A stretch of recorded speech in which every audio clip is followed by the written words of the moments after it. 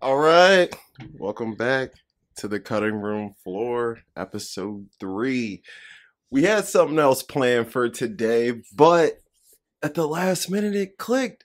It is May the 4th be with you. So we got to discuss Star Wars in all its glory and what led up to this and what it has done for cinema, because we all know and love this and we know it's influenced a lot. So, how you want to kick this off?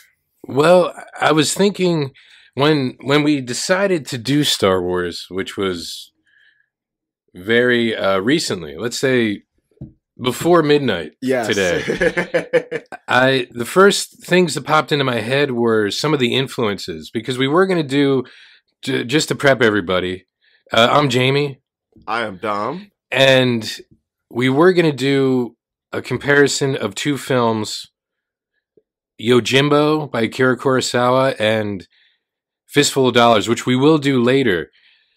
But thinking about Star Wars, I did think about some of the editing techniques of Akira Kurosawa in Yojimbo. Like, I want to call it like a swipe. Mm-hmm. Like, He yeah, loves that. yeah, and that's the one thing I did notice in Yojimbo. I'm like, I remember that from like every episode of Star Wars, Mhm. no matter what, and no matter which one, which trilogy, because there's obviously 3 trilogies.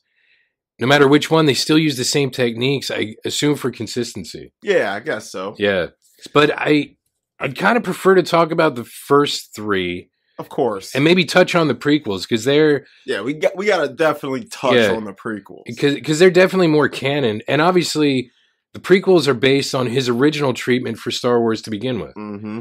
So those and some of the earlier influences that obviously George Lucas would have grown up with and sort of amalgamated into what became the juggernaut that was Star Wars. Mm-hmm. That's what popped into my head. So I was doing some research and some reading. So I think I'm better prepared than I normally would be. All right. Well, why don't you tell us what you've learned? Okay, well, obviously any nerd worth his salt knows that Star Wars came out in May of 77. Mm-hmm.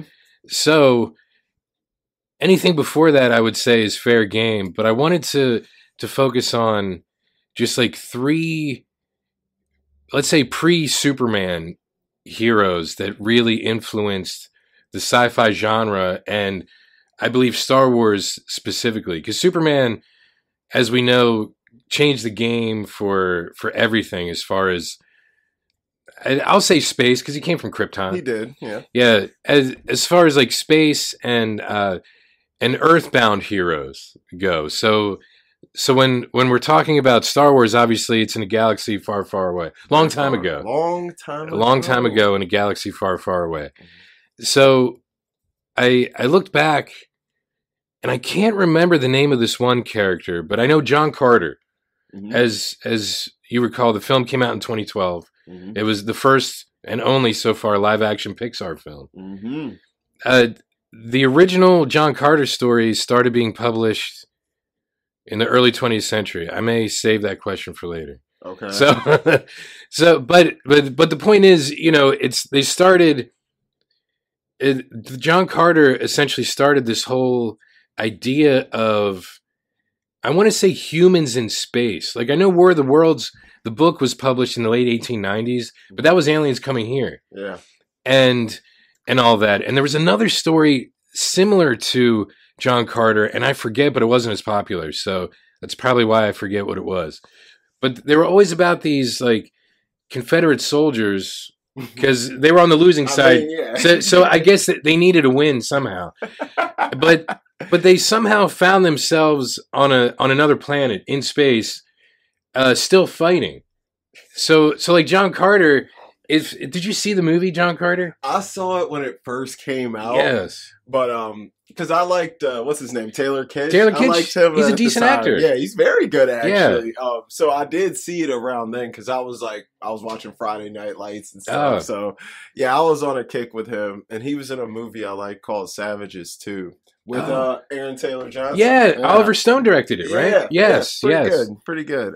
And Mrs. Ryan Reynolds was in it. Yeah, Blake Lively. Yes, yeah. thank you. Yep, she was in there looking right. So Yeah.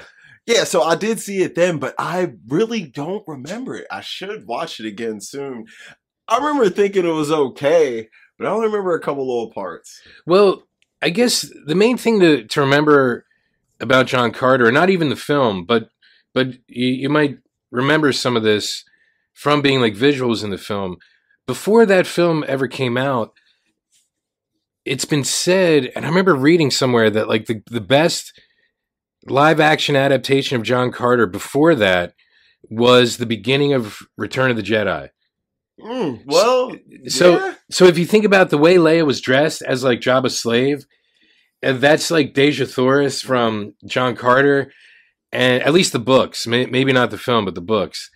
And like the way that that Tatooine is like a desert planet is sort of how Mars is, and you know all the different aliens fighting and things like that. So like I guess in that equation, Luke would have been the John Carter, and she would have been the Deja Thoris, and he's trying to save her because the first John Carter is the Princess of Mars, so he's trying to save the Princess of Mars. Okay, and he finds himself staring at Mars in the book. I read the book a long time ago. And it's sort of like astral projection in the book. He finds himself on Mars suddenly. Whereas in the film, I believe he's transported there. Which makes more sense for film adaptation. Yeah, it does. But, you know, for like the early 1900s, I guess anything was plausible. Oh, yeah. Yeah, like I can think myself somewhere. Great. I'm there now. I'm there. So that's how he got there. And he finds that he can basically leap tall buildings in a single bound. Wow. He's more powerful than a locomotive. You know, basically like all the early Superman things. Like all the Superman tropes. Yeah, before Superman could fly, basically, and without like heat vision. But he had like, you know, super strength, and he could jump, and he could do these things, so he helped save the civilization on Mars. And that's... And basically the books were published throughout the early 20s to the 30s, I believe. And in the early 1930s, there was interest in a comic strip version. So Edgar Rice Burroughs, who also created Tarzan, another lasting character, he couldn't come to an agreement with William Randolph Hearst, the owner of King Feature Syndicate. Or William Randolph Hearst just refused to sign. It depends on which version you read. So a few days later, or maybe a few weeks later, Flash Gordon premieres in comic strips. And Flash Gordon has been widely regarded, at least the early version of it, as a total ripoff of John Carter. Because of, you know, the guy going into space and saving the planet and all that stuff, and doing like John Carter things. Even though Flash Gordon, I think at the time, was like a college football star, because they called like all football stars Flash, I guess, if they were fast back then. Yeah. So it's I forget Flash Gordon's actual real name. Isn't that terrible? Because it's not Flash. It's I don't remember. Wait, might have to look it up. Let's see real quick. Yeah. Go on, I'll figure it out. Okay, so Flash Gordon is considered then like a ripoff of John Carter, but at the time, John Carter is becoming, I'd say, less important, because it's basically the pop culture of the time. Like John Carter was popular during pulps, like pulp magazine publications and things of that nature. But now comic strips were becoming more of like the pop culture thing to reach more people in a shorter period of time, because you could read it in the newspaper daily. Nice. Instead of waiting like, you know, month after month or whatever for the new chapter or the new installment. So you have Flash Gordon coming out, and then before that you had Buck Rogers, which was another thing. But Buck Rogers was a little different. He was a guy who fell asleep because of radioactive gas and was in suspended animation for 500 years and woke up in the future. So kind of like Fry in Futurama, in a way. So I believe that's where they got that thing from, was from Buck Rogers. Even though Fry was cryogenically frozen, you know, in the 20s, it's the same type of idea. Yeah. So he woke up in the future and ends up like, you know, they always meet a girl. They have to. John Carter met Deja Thoris. Flash Gordon had Dale Arden, who was with him from the beginning, and Dr. Zarkov. excuse me, and Buck Rogers had Wilma Deering, who he met right away. Because it started out, Buck Rogers started out as two like novellas that were published in another pulp magazine, and then it became a comic strip in the late 20s. So Buck Rogers and John Carter, I believe, influenced Flash Gordon. I should have mentioned Buck Rogers first. I do apologize. Oh, it's fine. Yeah. So then you have Flash Gordon as kind of like an amalgam of both of them, and then this this penchant, I guess, to adapt popular things. So you had like Dick Tracy comics, movie serials, because Dick Tracy was a popular comic at the time, and other things had been adapted, like Zorro, Lone Ranger, and all that. So a few years later, they adapt Flash Gordon, starring Buster Crabbe, which is the first sci-fi serial. There have been obviously other sci-fi films like Metropolis, which had a heavy influence on, like, let's say, C-3PO's design. Absolutely. And so Flash Gordon then, because of the way that movie serials were produced cheaply and fast, I think a lot of those cuts, like the swipe and all those things that you see in Star Wars films, and including the chapters, because movie serials, serials, were chapters each week. So, so you have like episode 4, A New Hope, would be chapter 4 of like a serial. That was, I believe, George Lucas's original plan, was to have it, each film be like a chapter of a serial. Yeah. So you have that influence with it. And then, I don't know, I think Buster Crabbe, he was Flash Gordon in the first Flash Gordon serial, and the 3 that followed. And he also played Buck Rogers. So he was also Tarzan at one point. Well, they just wanted. Yeah, he was just the guy then. Yeah, he was an Olympic athlete. He was a swimmer. Wow. Like in the 20s, and I guess the maybe the early 30s, and then he had the physique for Tarzan. I believe he was Tarzan first, and then he just had that look and the physique to be those heroes. And so I could talk a little more about the things a little later, but that's sort of, I think the foundation is like the movie serials, especially Flash Gordon and the popularity of it, and Buster Crabbe just being like the swashbuckling hero. And also in Buck Rogers, because I was reading the original story, because there's 2 stories, like I said, before the comic strip came out. And he woke up he's in Pennsylvania, because that's where he fell asleep. And, the world is overrun with Mongolians, except for in America. Like Americans are still like fighting, right? I didn't read the whole story, believe it or not. But there's a group of people that have taken over, I guess, like America, and they're called the Hans. Han. Yeah. And I guess they have the ability to, I want to say fly. So I guess they have, airships and things. So a Han that knows how to fly. I don't know where that would have come from or what that would have influenced. No clue. So Han Solo might honestly be like the Star Wars version of like Buck Rogers, even though obviously he didn't fall asleep for 500 years. But I believe, the way that he ends up helping, could be the same type of concept. Yeah, but Han Solo tried to avoid being a hero at all costs. That is true. He was not about it. But he did end up becoming a hero and actually becoming pretty important to the revolution, essentially. So Dom, I know you're a big Star Wars fan. Tell me, how do you feel about Star Wars?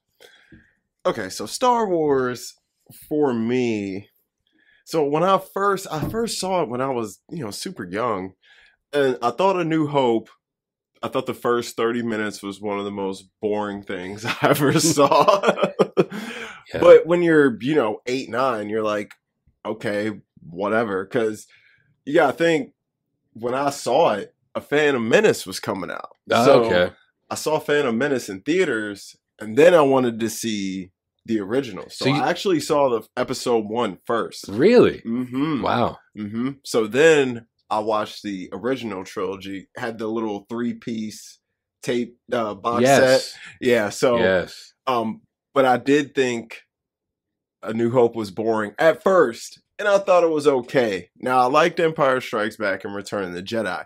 Now, as I got older and revisited them, the originals trilogy, because I was all about the prequels. Okay. But I grew up with them. That was my era. So for me, I do think the original trilogy is much better. But I grew up with the prequels. I saw them in theaters. So, they hit a little different for me. But when I watched the OT again, when I got older, I don't know, something stirred in the brain and went crazy because I just looked at them in an entirely different light. And then when I watched The Empire Strikes Back and kind of put into perspective of what George Lucas did for that time was just kind of unreal. He took a kid's story, a family-friendly story, and flipped it on its head in the best way you could possibly do. And I think he really set the blueprint up of how to make a great sequel, probably right outside of Richard Donner, really. Oh, yeah. With the Donner cut at Superman 2.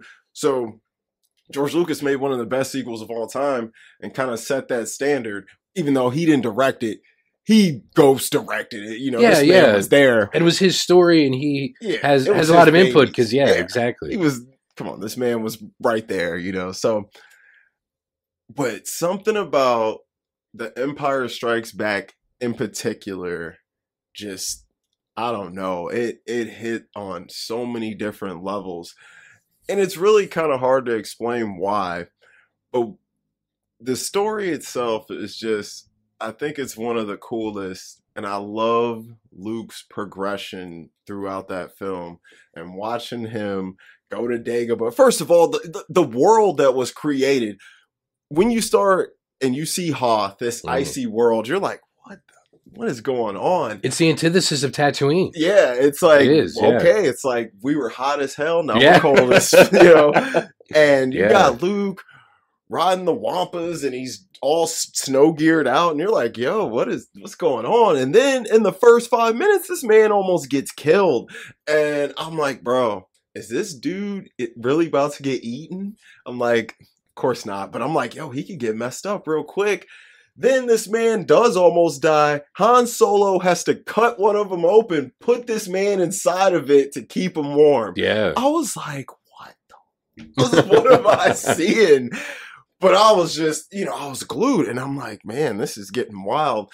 And then you just throw on the little layer of, the romance with the little love triangle that's going on between Luke, Leia, and Han, which at the time, seems okay because you don't know what's to come in Return of the Jedi. Well, I think even now in hindsight, you could watch it and see that Leia was using Luke to make Han jealous. Absolutely. Oh, yeah. Especially, after Luke gets injured, Han saves him and she kisses him on the bed. And, Han knows, though. He knows. Yeah. He's like, bro, come on. That's all me. So, but Luke, really, Luke did like her, because, look at him in A New Hope. He was simping hard. He was like, he saw her in a hologram and was like, oh, my Lord, I gotta save this girl. Yeah. I'm like, I don't know this chick. Shit, she can die for all I care. Yeah. But, that's true. Yeah. But he was sprung off the rip. So, he was. He's like, oh, he saw that, help me, Obi-Wan Kenobi. And he was done after that. Yeah, call me Obi-Wan. Yeah. Because I'm your only hope. I'm your only hope. But that layer with the love triangle and watching Han and Leia progress, going through, running from the Empire with annoying C3 and Chewie's progression, and every character is just fleshed out so well. Everything is interesting. Everything ties up so well. And by the time you get to Cloud City and you meet Lando. Lando is literally the Black Han Solo, just smooth as... He is, giving him Colt 45 to drink. Yeah, dude. He's chilling. Yeah. He's a smooth operator. And, of course, he tried to swing up on Leia, which is funny. But then when Vader gets there, man, it gets so intense. And Vader... And Boba Fett, the first time you see Boba Fett. the first time you see Boba Fett. And, he made such an impact with probably a total of 8 to 12 minutes of screen time. Yeah. And he instantly became a fan favorite. But look at the design of him. He was cool looking, jetpack, cool ship that like folded sideways when it flew and it landed all cool. He was total badass. He came in fearless, started dumping on Luke as soon as he saw him. I'm like, oh man, run, Luke. But man, by the time Vader and Luke get to Cloud City and that interaction between them, and when you see these two pull them saber, when you see that red saber come out of Vader's hands and that mist in that room where they freeze Han Solo, that setting with the orange lit up stairs and the misty blue background. And the grating that they're stepping on. It's just, man, it's nothing like it. It's just the vibe of it. Off the charts. And when you see that red saber come out, you're just like, oh, here it comes. Yeah. And it's like, it's what you've been waiting for. Because by this point, you've only seen one lightsaber battle. Yeah, that's right. Obi-Wan and Vader. And it's 2 seconds long. Yeah. And Obi-Wan's not really fighting them. No. He lets him essentially kill him. He turns into a Force ghost, but that's not a real fight. But you see the fight, you know what's to come later, and you know, like, man, this is what we've been waiting for.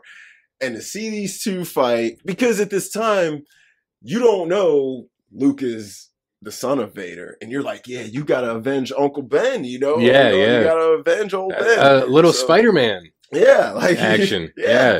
You gotta come through. You essentially killed my uncle, my like adopted granddad, whatever you want to call him. And when these two fight, and you know Luke isn't ready. You know he isn't ready. And Vader toys with him. And just this man's, the way he comes across like an evil, sick, twisted badass that's just so cool and unique and one of the most interesting villains. I don't know. I've never rooted for a villain so hard. Like, I was like, man, it'd be sick if Luke went to the dark side. Like, how sick could that be? Because he would be insane. And by the time they get out to the platform and Vader cuts this kid's arm off. Yeah. And that's something you don't expect to see in a sequel to A New Hope. A New Hope was very tailored to children. It was, We do see an arm get cut off there.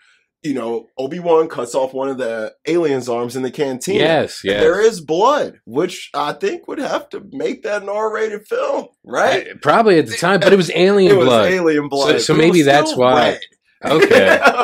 but yeah. That's you see it there, but when you see that, it's like, all right, well, you know, whatever. Who the hell is this guy? But when you see Luke get his hand cut off, you're like, dude, you just cut the main dude's hand off. Like, what's and he's right-handed too. And I'm like, yo, and Luke's sitting there and the wind's blowing and the dude's face looks so. I'm like, oh man, Mark Hamill, you are not ready, man. And Vader tells him like, bro, I'm your father, son. And I'm like, even before you see the films, it's so popular in pop culture, you can not see Star Wars and you know Darth Vader is Luke Skywalker's dad. Yeah. But when you still hear him say it for the first time, it's like, even though you know. It's something in the way that James Earl Jones says it, though. Yes, bro. He was the perfect voice actor for him. And David Prowse, great physical actor. Presence. Yeah. He was perfect. Tall guy. Vader's scary looking, man. And then, he's all robe-tronic and you don't know what he looks like under there. It's like, I just realized, though, as you were saying it, and I'm thinking about that scene, because does he cut Luke's hand off before he tells him he's his dad?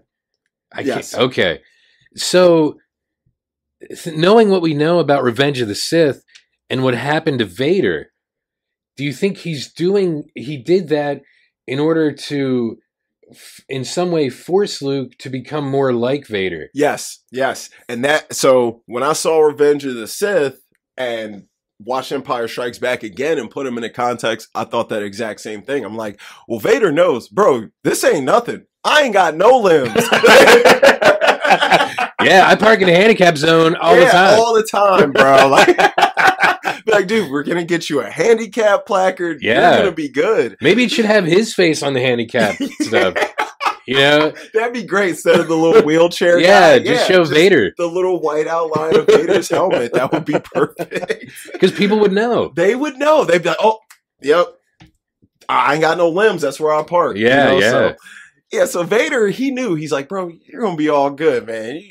It's just one limb. I ain't got no legs or arms." So, yeah.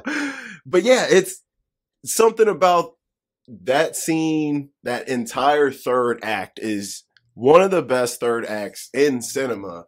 And not to mention when Han's about to get frozen and Harrison Ford off the head delivers the impromptu "I know" in response to Leia telling him she loves him. The best. Something about when I saw it when I was older, because when you're a kid, you don't have a concept of love like that. Yeah. But after you've experienced some things in love and life, I was like, I just made a face and like a lot of thoughts ran through my head.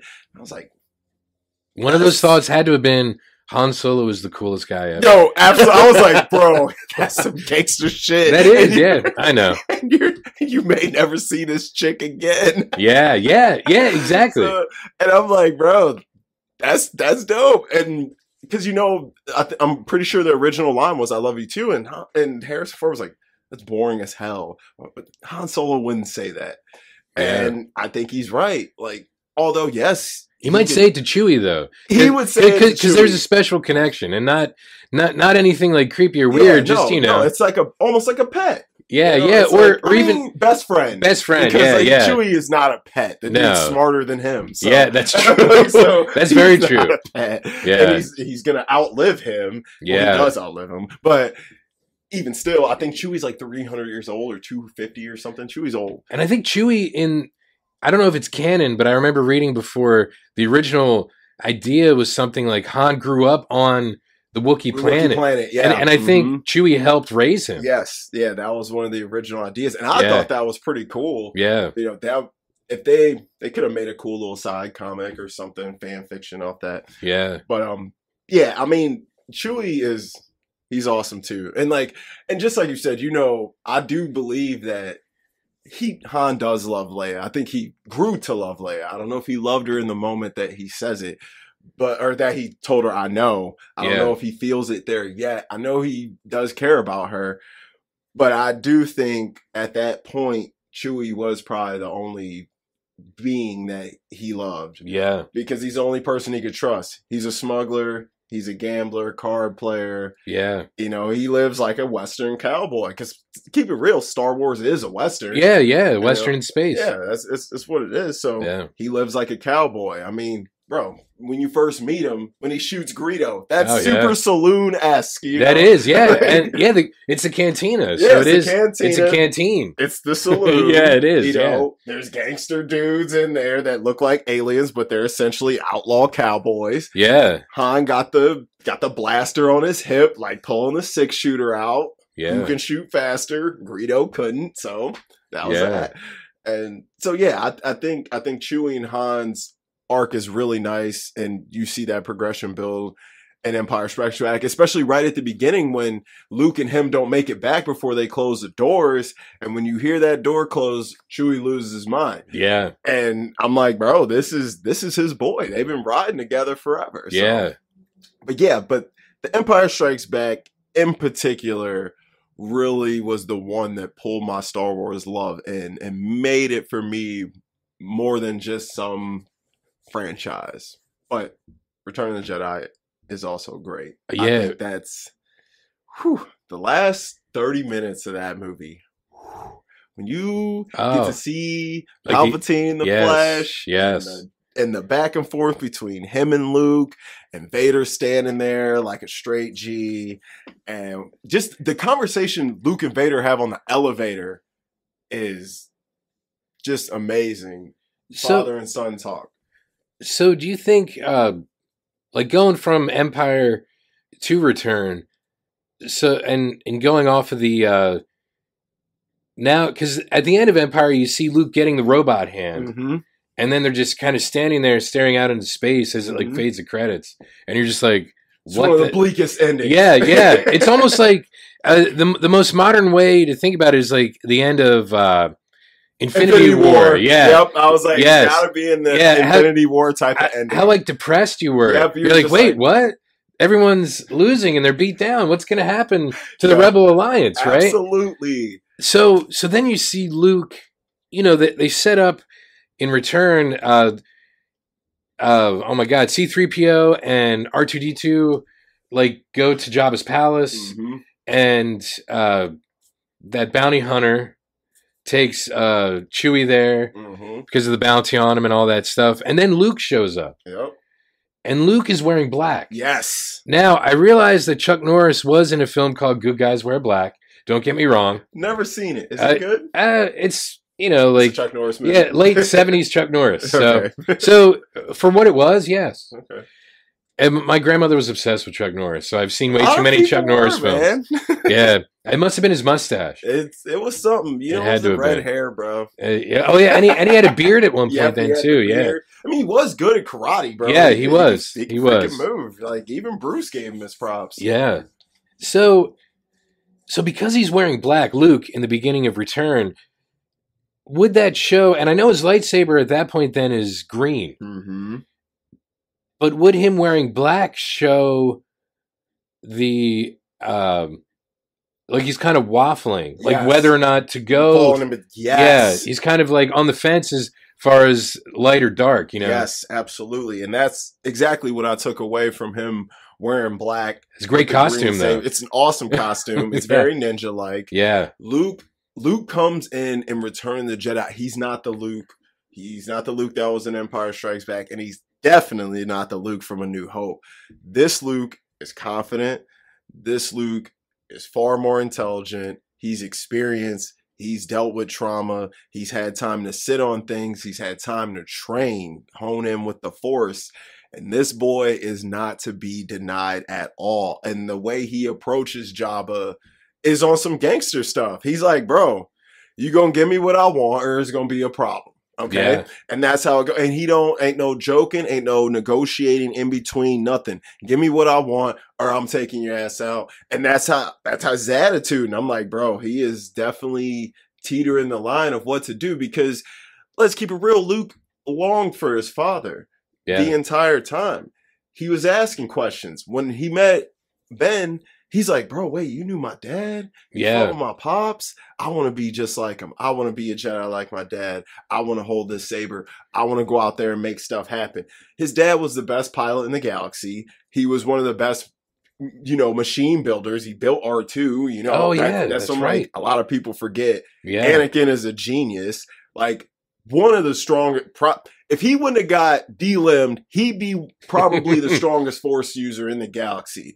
So, do you think that weakened his ability to use the Force completely? I do. Okay. I think it's just because his heart, everything is pretty much ran on electricity. Yeah, he's kind of like RoboCop. Yeah, I'm like, he's not like, that's going to hinder you, man. Yeah. It's going to hinder you. I do believe that it cripples him, especially in his movements. Think about how fast he could be if he didn't have robotic legs, you know? Think about how heavy he is now. But does he need to be fast? I think he gets to a point where he gets so strong with the Force, his movement doesn't really matter because he's going to choke you out from 5 feet away. Yeah. His saber fighting style is extremely lazy and loose, but that Force strength keeps you back. So it's insane. So, but yeah, Luke rides that line the whole film, and in his head, he wants to do the right thing, but I know he wants the approval of his father. So take with that what you will. But no, that's. I think you're right because that's an interesting way to look at it. Because I was thinking then back to A New Hope where it's obviously a younger Luke, and I'm not exactly sure continuity wise because I know literally wise like the amount of time between the films, but I'm not sure about continuity wise how much time is between A New Hope and Empire and Jedi. So, because when we meet Luke, he seems like a teenager. And then... I think he's supposed to be 20. 20, okay. Yeah. And then by the time we get to Return, he seems like he's definitely at least in his 30s. if not older. Like Yeah, because he is so much more mature and so much more, I want to say reserved. Like he he's more in control of his emotions. Yes, I was gonna say he knows when to pick and choose when to react and how to react much better. He's actually a lot like I'll say Yojimbo. Yeah, in a way, because of the way that he could see. Just a little bit going into Yojimbo. It's a film about a bodyguard, and he's a Ronin, samurai without a master, which Luke would have been in return, essentially. Because doesn't Yoda passes away? Yoda dies towards the end, but but he's still at that time. Luke was still pretty much rogue. Yeah. But Yojimbo, my God, Mifune. He's amazing. He can go into a situation, and I just have this one movie as reference, see everyone else being crazy and calmly know how to pick and choose where to go and when to do it. So I could see a Jedi influence in those things. So that's a great transition right there. I'm glad you brought that up because we can talk about the Jedis a little bit and the influence. So Lucas did say Kurosawa's films were heavy influence on the Jedi. So Obi-Wan's character essentially is Toshiro Mifune's character in Hidden Fortress. But the actions and the way of life of the Jedis and their moral code, he brought a lot of that from the Seven Samurai. And Toshiro's character in that film has probably the best character arc of all the samurais because he changes the most. He starts out extremely just obnoxious, over the top, but he is hilarious. And you're like, what's this guy's deal? And by the end of the film, because it's a 3.5 hour movie, by the end of the film, the man has you in tears. And you're like, oh my God, I can't believe he progressed so much in this amount of time and grew so much. And, he learned that from being around these other samurai and being led by the head samurai, I looked at as like a Yoda type, kind of the all-knowing, the very, we fight only when necessary. Defense is the first move, not offense, which the Sith's first move is the offense, which the bandits and Seven Samurai, they're coming to attack off the rip, where the samurai are like, we're going to prepare for this and protect ourselves. We're not going to go out looking for trouble, but if and when it comes to us, we will be prepared. And the way they go about their business definitely, I believe, influenced the Jedi Council and their ways. Although I believe the Jedi were extremely flawed in a lot of their ways of thinking. And I love that Lucas doesn't shamelessly hide that. He puts it out there and he wants you to see that because it does make sense when you get into the story of Darth Vader. Yes. So Seven Samurai, big influence on the Jedis, and Hidden Fortress was a big influence on the characters where, like I said, Toshiro Mifune's character is like Obi-Wan. The two idiots that travel with him and he bosses around, they're essentially C3 and R2, which he does take the technique of telling that story through their eyes, just like he tells A New Hope essentially through the eyes of the robots. Oh, yeah, because that's how it starts. Yeah, you're right. It starts. They're on the ship. They see everything. R2 has all the info. Everything runs through them droids. Without them droids, they're nothing. Yeah. And they're looking for... the Empire's looking for the damn droids. These are not the droids you're looking for. These are not the droids you're looking for. Move along now. Yeah. So he does that same thing and took that technique from Kurosawa, which I believe was a smart technique because it shows you the film in an unbiased viewpoint. Yeah. And then, of course, the Princess Leia character was taken like the princess from Hidden Fortress, who is awesome. I love the princess in Hidden Fortress. First of all, super adorable, super cute chick, fun, gripping, emotional character, badass. She's hard, just like Leia is. If you see the movie, you will understand exactly where he got Leia from. She's a princess. She's essentially on the run. People are looking for her, want to kill her. The Emperor dude kind of looks like a Ming type character. Oh, from Flash Gordon. Yeah. He's the dude, essentially the Darth Vader character, trying to catch the princess, put a bounty out on her. It's when you watch The Hidden Fortress, you're like, holy hell, that's A New Hope. So here's an impromptu streaming recommendation. All these Oh, Kurosawa films are on HBO Max, sorry. so they are readily available to Mhm. see, commercial free. Yeah, I think we can just come to a consensus streaming recommendation. Hidden Fortress and Yojimbo. Yeah, Because Yojimbo. Yojimbo is awesome. And we'll save this for our episode on it, but Yeah. if you've seen Sergio Leone's Fistful of Dollars, go watch Yojimbo. Then tell me how you feel about that movie afterwards. And then in the coming weeks, we'll tell you how we feel about it. Yes, we After- will. So I'm wondering now, like, if Lucas took like what Kurosawa was doing on I want to say on a human level, because obviously Star Wars is in space. Mhm. So there's sort of, in a way, there can be a disconnect. So do you think he took these human emotions and these human actions and these human things from these Kurosawa films in order to humanize characters we wouldn't normally be able to relate to, and to make the story that much deeper? Well, I've never even thought about that, but absolutely. Because one thing about Kurosawa films, they grab you emotionally because they're really close and intimate. The way he shoots, he doesn't make his movies feel far more grand and large scale than they actually are. And that's just a testament to his filmmaking skills.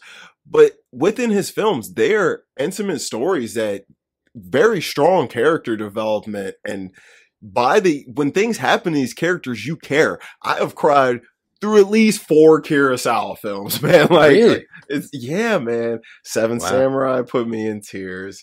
Oh, Ikiryu put me in tears. What's the one where I think the woman's child is kidnapped?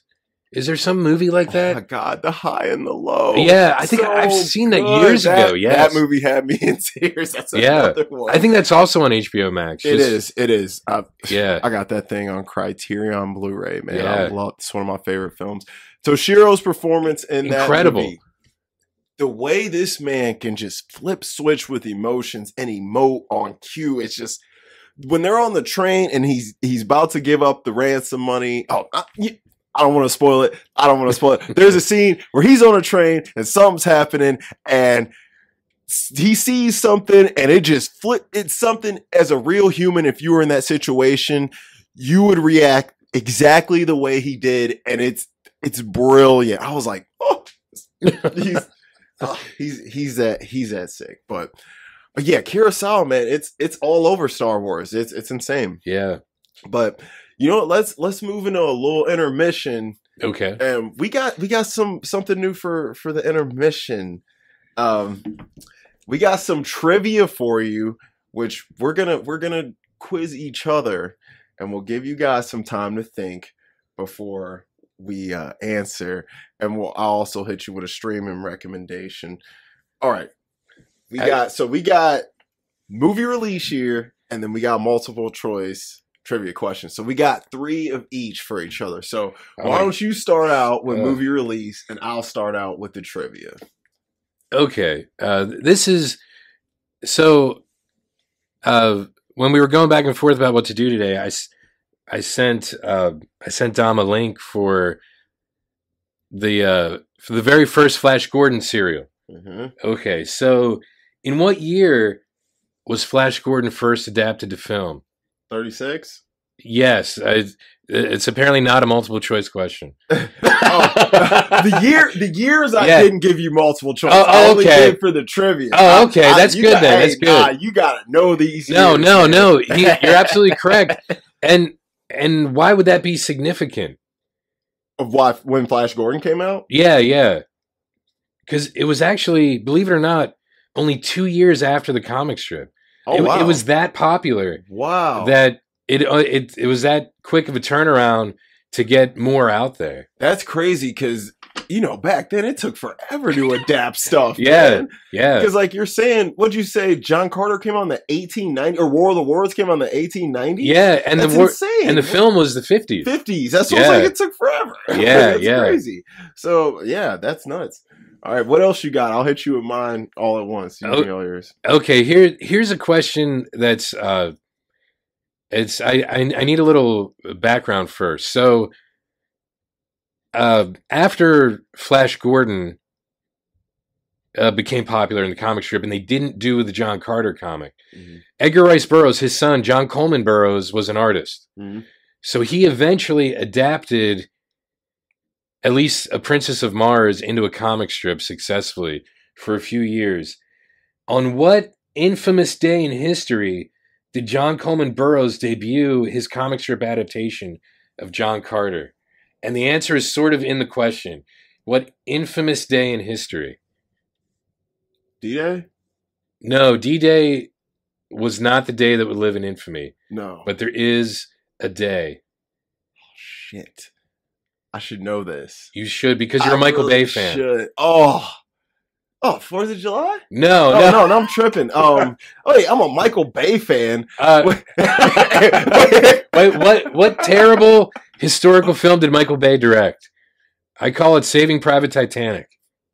Oh my God, Pearl Harbor.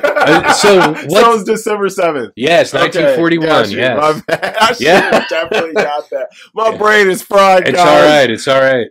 I used all my brain cells at the gym. All right, what else you got? Okay, so Flash Gordon, the film version, Buster Crabbe, came out in 1936, and then I think 37 and 38 they did sequels. Mm-hmm. And then he starred as Buck Rogers. So in what year did Buster Crabbe eventually star as Buck Rogers after being Flash Gordon? This is going to be a shot in the dark. But I'm going to go at 1943. 1939. Oh, man, a lot sooner. Yeah. Quick turnaround. He was in high demand. He was. And if you think about it, so from like 36 to, we'll say till 40, he starred in at least 4 incredibly influential movie serials that helped lay the groundwork for what Star Wars would become. Wow. Hey. And Buster Crabbe, man. George Lucas should send his family a Christmas gift every year. He should. And I have a couple more questions for other things. I shouldn't. Well, we'll save them for the trivia. I will. And those are your date questions. So. Okay. Yes. All right. So I got 3 movie release years for you. Okay. We discussed this last night because I was watching it, but I actually had it on here before I decided to even watching it. Barbarella. Oh, was that 1968? Yes, it is. Look at great film. Great film with a great actress, Jane Fonda. If you hear this, hit me up. All right. The first Ghostbusters. 1984. God, too good. Oh my God. What a great film. You might sweep this. What a great film. Great film, man. Oh my God. Bill Murray. The only crazy part about that is, besides my elbow cracking, the only crazy part about that is Peter Venkman, the best character, was originally written for John Belushi. Wow. But he died. Yeah. So Bill Murray got it. Imagine. Dude, Belushi's career would have been crazy. Yes, exactly. His career would have been. But I don't know if I can imagine Peter Venkman being him. Which is weird because Bill Murray just owned it. He owns it. But think about John Belushi, John Candy, and Chris Farley. Yeah. Those 3 dudes would have been huge had they not died prematurely, man. Yeah. Man, 3 heavy dudes that were just great in everything they were in, man. Like, even Blues Brothers. Yeah, it's not a great film, but he made it. Yeah, him and Dan made it workable. Well, it's because they were on a mission from Gad. From Gad, we're on a mission from Gad. I was dying when I was watching that. Look, Carrie Fisher's in that film. Yes, she is. Yes. Listen, Carrie Fisher. She's in a good Woody Allen film called Hannah and Her Sisters, too. And you know what else she's in? A movie I freaking do not like that everyone else loves. When Harry Met Sally. Oh, and Carrie Fisher is probably the best character in that movie. Well, that's one of Rob Reiner's. Not one of. One of his most popular. He directed that. Yeah, he did direct that. Because that was his mom that said, "I'll have what she's having." Yes. Yeah. Okay. So Rob Reiner is amazing. He is amazing. That's his worst film then. In which, if that's your worst film, yeah, I mean, that's dude, still not bad. Yeah. I'm like, I mean, you're doing great. Why didn't he make, because this is Spinal Tap. Oh my God. A Few Good Men and Stand By Me, all bona fide classics. The Princess Bride. He did do, bro, yes. He's goated. Misery. He did do freaking Misery. Yes. Okay, Rob Reiner may be the most underrated director of all time. Yeah. Misery is so good. He pulled the sickest performance out of Kathy Bates. He did. That woman had me scared, bro. Annie Wilkes. Oh.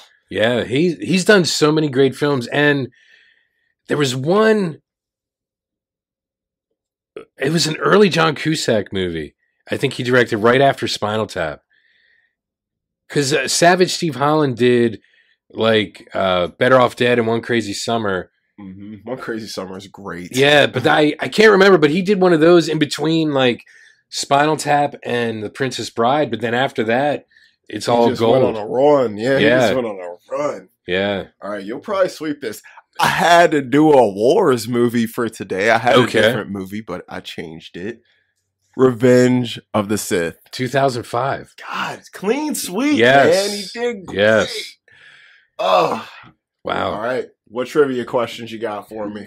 I think actually, no, I'll lead these off. Okay. Random. That's good. All right. So I got 3 for you.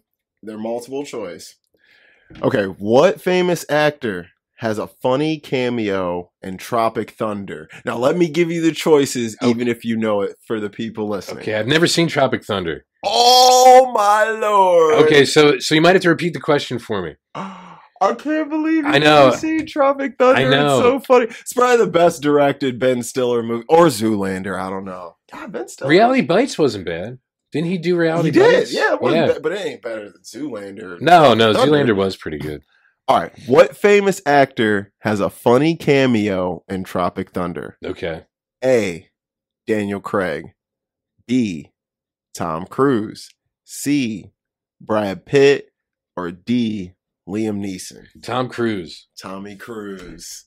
And Wow. he's hilarious. You need to watch that movie. Because I remember there was, I forget if it was on like an MTV Movie Awards, but I believe Ben Stiller did a sketch with Tom Cruise where he was like his stunt double or something. Yeah. It was incredible. It was incredible because Ben Stiller, like on the Ben Stiller show when it was on, he's very good at impressions. Yeah. He's incredible. So he's never been like a comedian, but he's a great like sketch player and an impressionist, and he does a great Tom Cruise. Wow. Benny's the man. I love Ben Stiller, bro. Meet the Parents, bro. One of my favorites. He's so funny in that. All right. Here's one. I hope this one stumps you. All right. How many features has De Niro and Scorsese done together? Oh my God. Hold on. You got choices. Okay. I'm sorry. I'm starting to think. Oh. The wheels are turning. I know of at least one. I know of at least 2. You should know of at least 2. Yeah. A, 5, B, 7, C, 9, or D, 11. All right. Because I'm assuming it probably started with Taxi Driver, unless there was another one before that. There is. Mean Streets? Mean Streets. Okay. So you have what? You have Mean Streets, you have Taxi Driver, you have The King of Comedy. Mm-hmm. You have The Irishman just came out. That's new. Yeah, that's newer. Great film. What, Casino would be one of them? You're forgetting such an obvious one. I'm shocked you didn't throw out. Oh my God, that's terrible. Like 2 kind of obvious ones. The one with Joe Pesci and Ray Liotta. Yeah, that's the one. Yeah, which I can't think of at the moment. Insane. It's probably the most best movie. Yeah, the most famous one. Come on. As long as I can remember, I always wanted to be a gangster. Oh my God, Henry Hill. You know I know. The title character. I know, and I can't think of Goodfellas. Thank you. Yes. Okay. I was like, come on, man. You know what? I might have to say 11 because there's so many there. Or is it 9? It is 9. Oh. It is 9. Wow. They've done 9 features and 1 short film. Wow. Well, wait. Didn't Scorsese produce Joker? Does he have a score? Does he have a producer credit? Let's see. I think he might. He should. I mean, it's basically a Scorsese took two film. of his movies and combined them. Yeah, and added a great actor and got all kinds of money and Oscars, and he got nothing back in the day. It's like dude didn't. Bro, Rocky won Best Picture over Taxi Driver. Let that sink in. Wow, it won over All the President's Men.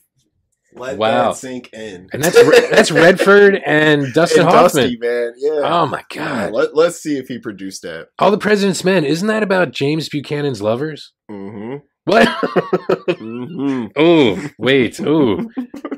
Oh. That's my. a good one. Did he produce the Joker? I hope he did. I hope he got some money for it. I thought I read somewhere that he did around the time it was coming out, because that's why Todd Phillips had kind of changed his style. Nope. He really? was originally slated to be an executive producer when Leonardo was in talks of the lead. When he wasn't going to play the lead, he went and did The Irishman. Oh, my God. Wow. Mm-hmm. Yep. But I'm shocked. So 9 it is. Yep. I'm shocked you didn't name Raging Bull. Oh, God. That's the one. Raging Bull. That's a great film. So good. Oh my God, Kathy Moriarty, Joe Pesci, Joe P. Man, Evil. They were. Robert was, man, well deserved Oscar. My God, that was a great film. Mm-hmm. Wow. Now I'm a little upset at myself because that is an obvious one. Yeah, if only 3, it would be Taxi Driver, Goodfellas, and Raging Bull. Yeah. Like, you didn't get. You got some of the deep cuts like Mean Streets and King of Comedy. Yeah, no one's seen King of Comedy. So I was like, you have to be a Jerry Lewis fan to care about the King of Comedy. And I love that he plays himself. Yeah. All right, last one. Okay. How many? Gotta keep it somewhat Wars related. How many films has George Lucas directed? Okay. Let me give you your choices. Okay. A, 6.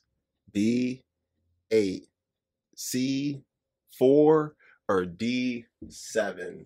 Okay, I'm going to just do a quick list of the ones I know. THX, which was his first one, and that's where the THX company, the name comes from. I think there's some numbers after it, but there is some numbers after but just because Robert Duvall. Yeah, we just call it THX. Okay. Keep it simple. THX, American Graffiti, New Hope, Phantom Menace, Attack of the Clones, and Revenge of the Sith. Was 5 one of the answers? No, it was not. How many fingers am I holding? Oh, 6. Oh my God. You're holding up 6. I'm like, is 5 one of the... Oh my God, you said 6. 6. Are those the only 6 he directed? Yep. Wow. So it was 6. Yep. Wow. Yeah, isn't it nuts? The dude, I don't think he liked directing. He says a pain in the ass. He likes doing this behind the scenes. He likes making stuff, writing, sound. Well, he's a great idea man. Absolutely. Because look at the Indiana Jones movie. Dude, I was like, he wrote a lot of good stuff. Yeah. Willow. Oh, that's right, Willow. Dude, yeah, like, he's been involved in a lot more projects than people realize because he helped write Land Before Time. Did he? Yeah. Wow. George is involved. Wow, Littlefoot. He's a behind the scenes man. And I'm like, dude, Industrial Light and Sound, man, they changed the game. Yeah. Right? I was gonna say behind the scenes he's done more. Yes. I'm like, because I'm like, I wouldn't call him one of the best directors of all time, but definitely one of the best film aficionado filmmakers. Yeah. Like just a guy you would love to have in the room if you're making something sci-fi action weird. If he's in the room, that's a good guy to have in the room. Without him, James Cameron would probably be nothing. James Cameron, come on. But we can also say without Stanley Kubrick, that's true. Would be nothing. Yeah, because that's true. You can ask Lucas, Spielberg, any of them, James Cameron. They're like, bro, 2001 was a game. Even Scorsese was like, bro, I was heavily influenced by 2001. And by that, going off of that, we could also say without Jerry Lewis.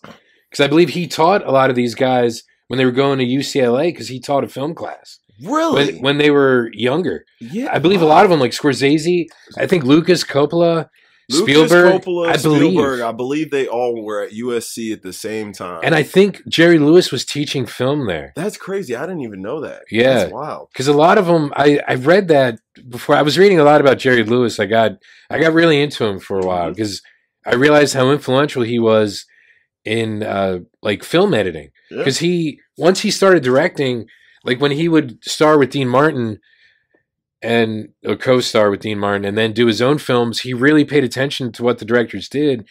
So he's the guy who essentially created like VHS tapes so you could like watch back on set like what you just did. So and know how to dailies. Yeah, basically, yeah. Wow. He didn't know like the technology came from him wanting to know more and be better at what he did. Wow. And then he would teach, like he's really serious about his art, even if he doesn't seem like a serious actor. Yeah, well, I mean, he's probably another guy like, acting's whatever. I want to be a part of the creative process. Yes. You know, like just like George is like directing's whatever, Yeah. but I want to create the story and all the stuff that goes in it. I don't want to, like, it's funny if you listen to like Carrie Fisher, Harrison Ford, Mark Hamill, any of them dudes talk about him directing A New Hope. They're like, bro, that dude just was like, you could just tell he didn't like it at all. Yeah. They were They were like, what, in like Tunisia? yeah, they were Like all sand over in your ass sand, crack. yeah.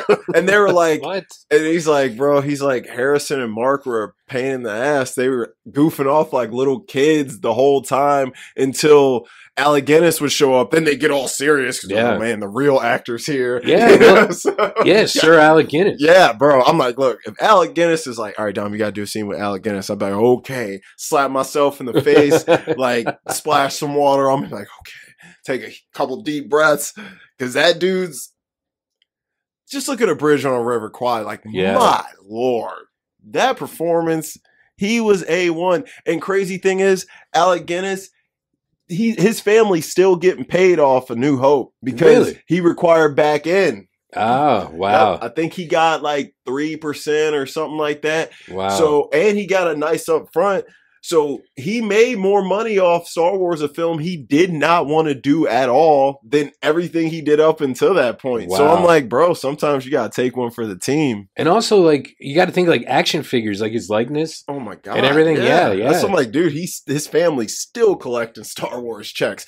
Funny thing is, so Spielberg's still getting cuts of A New Hope. So when George Lucas made A New Hope and it was done, he brought all his homies to the crib, was like, y'all, we gonna watch my movie. They were like, all right, bet. They watched the movie and everyone hated it. Really? Except Steven. Really? Yep. And George was about to cry and he was not feeling good. And Steven pulled him aside and was like, bro, you got something on your hands here.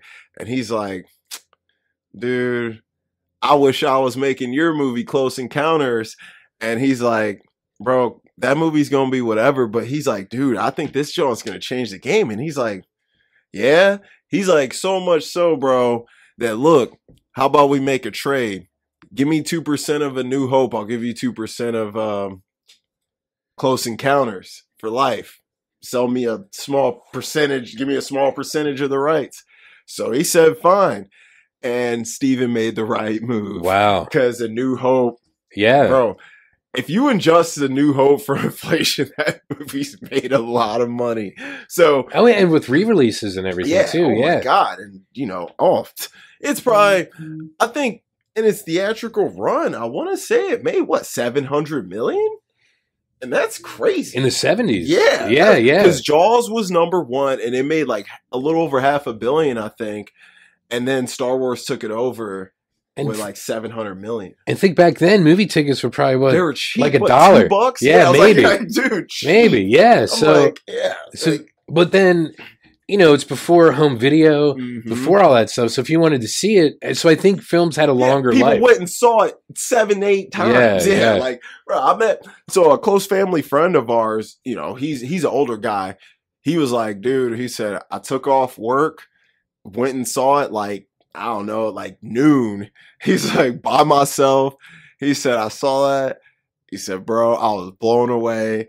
He said, I went back 2 more times that week, bro. Wow. He was like, so he's like, I went with some friends and then I went by myself again. I'm like, that's crazy. So yeah, people went and saw it 100 times.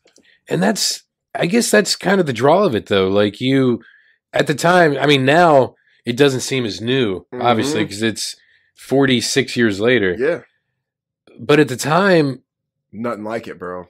It was familiar, but it was new and different. It was how he described it. He was like, dude, he was like, at the time, there was nothing really out like that. He's like, it was so different. He's like, I felt like I was in space for 2 hours. He was like, you're just locked in, and everybody in there was the same way. Just like, you could just tell people were witnessing something they just didn't even know how to process at the time. Yeah. He's like, but we knew it was special. He's like, I was like, man, I can't wait. And then going to see The Empire Strikes Back, he was like, what the hell, man? Yeah. Like, I was thinking back, I was like, I couldn't imagine going to see A New Hope in 77, waiting 3 years, then going to see Empire. Like, that would be the longest 3 years of your life. Years of your life. I was like, that's insane. So, but you got questions for me? Oh, I do. Yeah. Hold on. They're sort of based on what I was talking about anyway. So before I go into these questions, it's interesting because he said there's nothing like that in 77. But the influence of it after that, suddenly you had like Battlestar Galactica, which I think the original series was designed by Ralph McQuarrie, the same guy who designed Star Wars. Wow, okay. And, well, I mean, everybody who worked on it, I'm sure, was on for hire. And then Buck Rogers was redone as a TV show. They did a TV movie first, and then a TV show for at least 2 seasons with Gil Gerard. And our man Buster Crabbe actually guest starred in an episode or 2. Wow. He got a lot of work, man. It's just crazy. Okay, so I was talking about John Carter. Mm-hmm. So, in what year was John Carter first published? Okay, I'll give you a couple of... Do I have some choices? Yeah, you do have some choices. Okay. I have an idea in my head. Okay. 1901. Uh-huh. 1912. Mm-hmm. 1917. Mm-hmm. Or 1920? 1912. Damn. Yeah. I thought it was 20. 20 was like what I had in my head. Damn. So now, what year was John Carter first adapted to film? First adapted to film. To film. It is the first adaptation other than, obviously, the comic strip, which we already went over, is 1941. And they did comic books after that and the novels. Is it the 2012 one? I don't have to give him any choices. Yes. Yeah, it took 100 years. That's crazy. To adapt John Carter to film, even though it helped usher in this whole era that led to Star Wars. Which is crazy because, like, Stephen King writes a book and people are, like, ready to buy the film rights before it even comes out. Yeah, as soon as the ink drops. Yeah, they're like, all right, it's out. Okay, how much for the film rights? We didn't even read it yet. Yeah, I had an idea while I took a dump. They're like, okay, I'm going to option it right now. We'll give you $10 million. That's good, you know? Yeah. I mean, that's crazy. Wow. Yeah, it took 100 years. And we may never get another one. No, which is sad because for the time it was a good series. For like and how innovative it was in showing aliens and different things that, like, in sort of I want to say putting a face on the unknown, because we still don't know. Yeah. So think about Star Wars, like all those alien ideas had to come from somewhere. So so all those people that worked on it were influenced by all these things over the years that helped them be creative. I think the Flash Gordon, the aliens influence, like with the giant lizards and just random stuff around. Like, this is so random, but kind of like Star Wars, just random creatures be around, big, small, like randomly pop up. You're like, oh, what the hell is that? And let me ask you this real quick. Yeah. You did read Dune the novel, right? A long long time ago. But you've seen David Lynch's film. Yes. Which I haven't. That's like I think that's like one. I have to watch that in Twin Peaks. It's like the only Lynch stuff I haven't seen. Would you say that Dune had an influence on Star Wars? You know what? I would say yes, because think about most of Dune takes place on kind of a desert planet. Yeah. I mean, and they mine spice, just like they do in Star Wars later. Yeah. Oh yeah, they didn't they? Was that like The Last Jedi? Mm-hmm. Is that the red stuff right on the planet? Mm-hmm. Yeah. Yep. Spice is big. Spice is a Star Wars thing too. Yeah, and think about it, like, you have House Atreides and House Harkonnen, sort of like, the good and the evil. Mm-hmm. And I'm like, Paul is kind of like a Lukey type character. Yeah. And actually, Dune, was that first published like in the 60s? The 60s, I believe. Yeah, I want to say 64, but I might just be thinking of 84 because that's when the Lynch film came out. I feel like because I feel like Dune, it's 60s. You're right, it is 60s. I'm pretty sure it's 60s. Because the 60s was rife with creativity, and I don't know if it was the drugs, definitely partly, or something else. Let me see. 60s definitely was littered with creativity across all mediums. Let's see. Dune by Frank Herbert. 65. I said 64. Yeah. I feel like George Lucas read Dune, watched Lawrence of Arabia, and got a vision in his head for Tatooine. Yeah. Because I didn't read Dune, but I'm like, I've seen a lot of things adapt stuff from Dune. Yeah. Like Felicia's movie Phantasm, The Hand in the Box. Oh, yes. Yeah, like that's from Dune. And then, of course, watching the new Dune, which is incredible, by the way. I don't care what anyone says. I do have to see it because part 2 is coming out. Yes. And, bro, that trailer looks so good.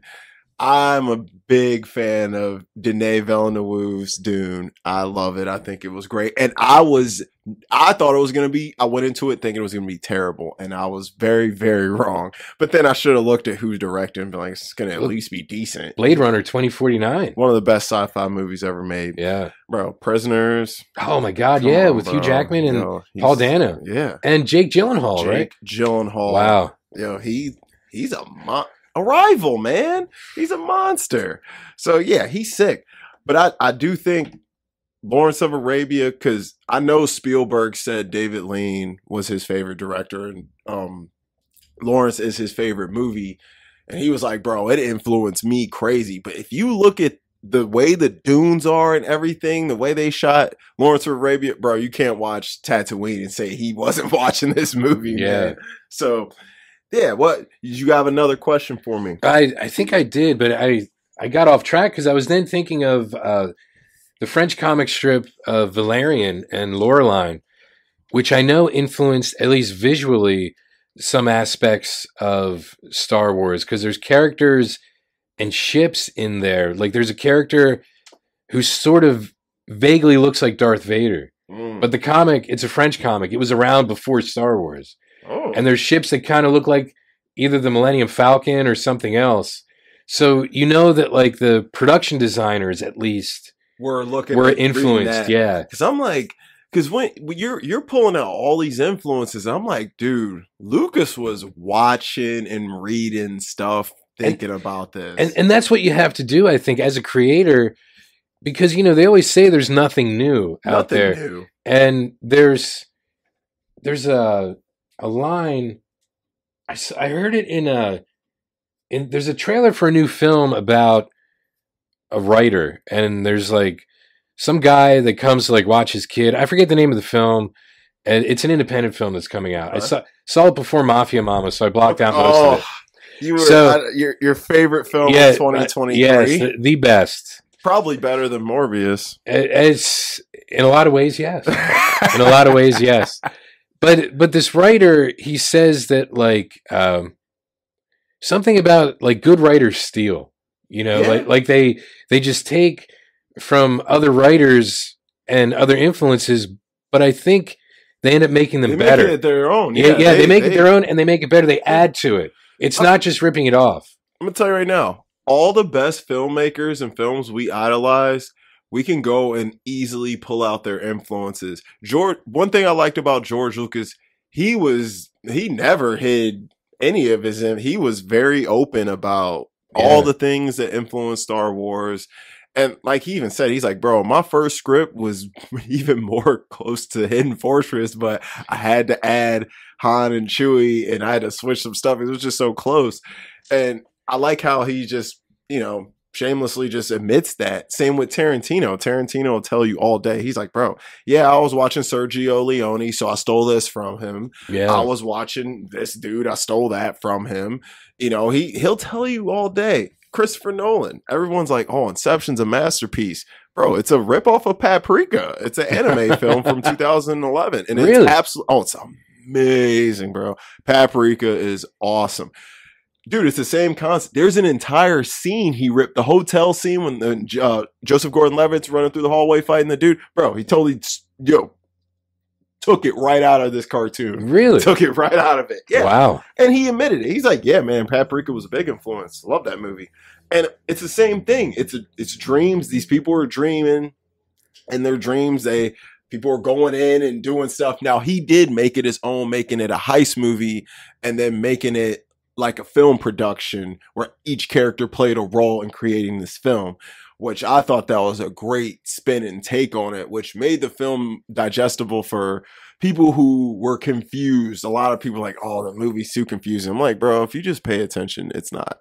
Like, just watch. It's not like Tenet. Tenet is confusing, but Inception isn't. But yeah, I think all the best filmmakers, writers, whatever, they steal, and they admit it. Like Ari Aster, he's like, yeah, man, I was taking stuff from this dude, that dude. Yeah, I was just pulling stuff all out of, just watching stuff, getting ideas, writing them down. So yeah, but do you have any more questions for me? I do. I have. Yeah, that's right. Stuff. Okay, now another big thing before movie serials were radio shows. Mm-hmm. So they did adapt Buck Rogers and Flash Gordon to radio. Mm-hmm. So I guess I should ask you first, what year did Buck Rogers make his debut? And I'll give you a couple, because Buck Rogers... On radio? No, not yet. Not yet radio. Just in general, like the stories. The stories are the comic strip because they came out around the same time. So was it 1927? 1929, 1931, or 1933? Oh, I had a year in my head and it ain't one of them. Oh, wow. 29. Yes. Yeah. Yes. Okay. It was the March 1929 issue of Amazing Stories, which was a pulp magazine. That's when he made his debut. And around the same time, they started the comic strip in January of 29. Wow. Because they always have things published. I think they put the month on it like 2 months ahead. So I think they came out concurrently. Yeah. That's So knowing that was 1929, in what year was Buck Rogers adapted to radio? 1930, 1931, 1932, or 1933? Oh man, make it super hard. 32. Yes. Yes. Yeah. So that's pretty quick adaptation. Yeah. That's a good turnaround. Yeah, 3-year gap because I don't think they would have had. Because think about, like, 32 would have been even before they did King Kong. Mm-hmm. So I don't think films would have been ready for that type of thing. They weren't ready for that. Because, like, you had that, like, string of those, like, classic monsters that all came out, like, in the same time. Like, King Kong, Dracula, Frankenstein. Like, all those dudes dropped, like, pretty close. Yeah, the Mummy. Yeah, the Mummy. Yeah, all of those were pretty close. What, like, I think from 30 to, like, 35. Yeah, 30 to 35. Yeah. Close. So, yeah, I mean... I think the world was getting very adapted to these very strange, different characters. So, yeah, that fits with the time period for sure. And now there was also a Flash Gordon radio show. Oh, Lord. Now, if you recall... Real quick, what did they just read? What did they just talk about it or what? Have you ever listened to, like, old radio shows? Mm-mm. Okay, so radio shows were kind of incredible because, before you had TV, widespread, even though the first television broadcast was, I think, in 1929, and it was Felix the Cat on a turntable, just rotating, Nice. like a stuffed Felix. So, but you know, TV didn't come into prevalence till like the mid to late 40s, and then especially in the 50s. Mm-hmm. So before that, you just had radio, which came out earlier in the 20s. So for radio shows, they would just sometimes have a narrator setting up a scene, and then people just talking back and forth, and sound effects for whatever could be going on. So you had like the Shadow, the Green Hornet, Superman had a radio show. Superman probably had one. Yeah. Did Batman have one too? Actually, Batman didn't, but he guest starred in a few episodes of the Superman show. Nice. Yeah. And they were really popular until the 50s, until TV really took off. Yeah. And then So that's sort of how they set it up. They set it up so it's you almost set the stage and then kind of run dialogue. yeah, and Okay. then and you can imagine in your head then what's going on just by hearing Yeah, it. I mean, so it's just like a book on tape. Yes. Book on tape, essentially. yeah, Okay. yeah, that's exactly what it is. All right. So Flash Gordon, we know the comic strip came out in 34, January 34. The first serial was 36. First series was 36. So in what year was it adapted to radio? Was it 34, 35, 36, or 37? I'm gonna say 34. It was actually 35. 35. That would have. I But was like, it was a quicker turnaround than Buck Rogers. yeah, I'm like that. It was about a year. Yeah, because I was thinking. So I went with 34, thinking, let me give him 2 years to turn it around because Yeah. they said one is all we need. So Flash Gordon must have been a good one. Yeah. So it's like I think it shows something about popular culture of the time and how comic strips used to be a big deal.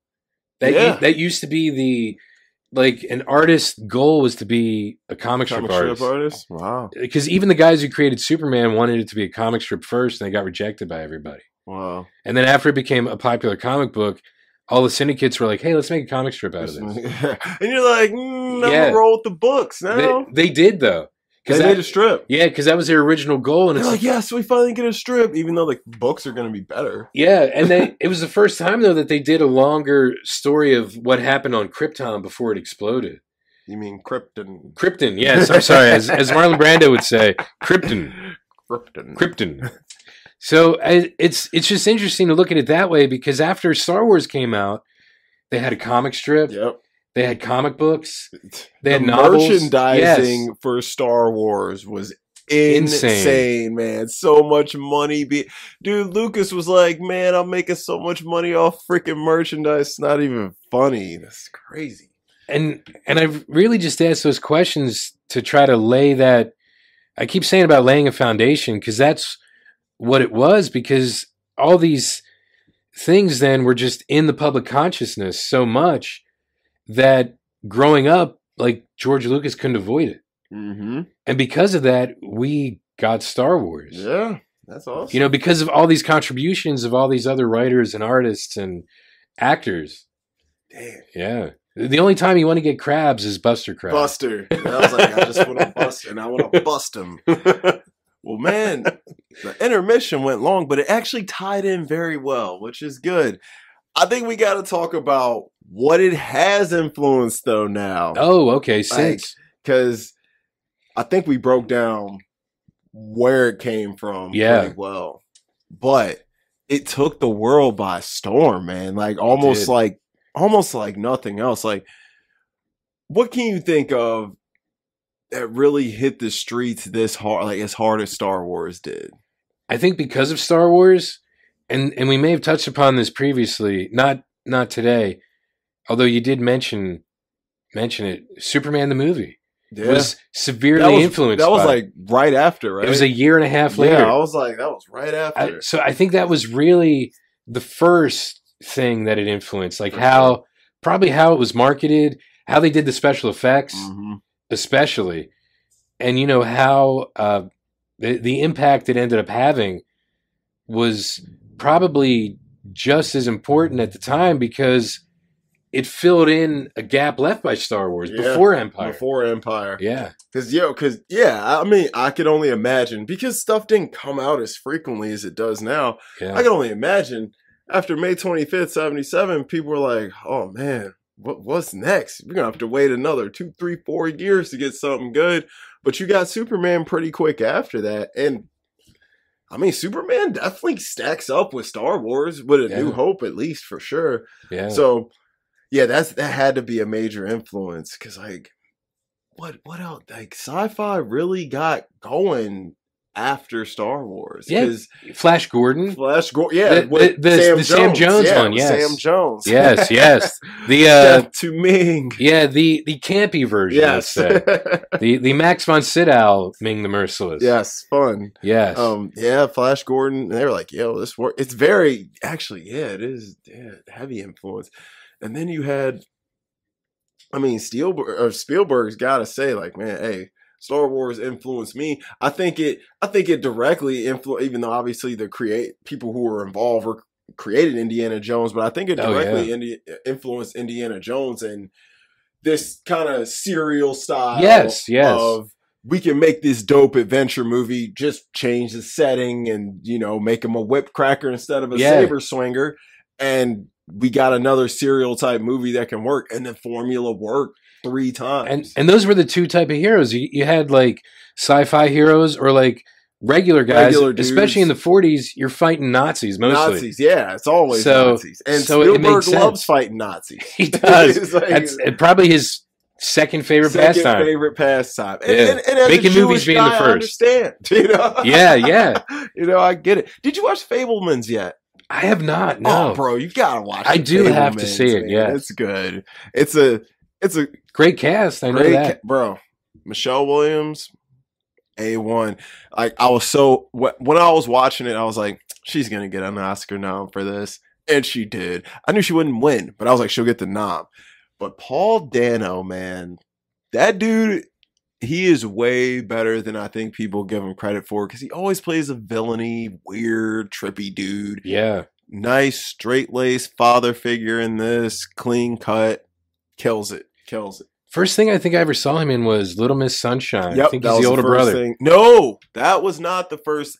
I saw him in a Emile Hirsch movie called The Girl Next Door. Oh, okay. He's one of his friends in there, and he's pretty funny in there. And then I saw Little Miss Sunshine.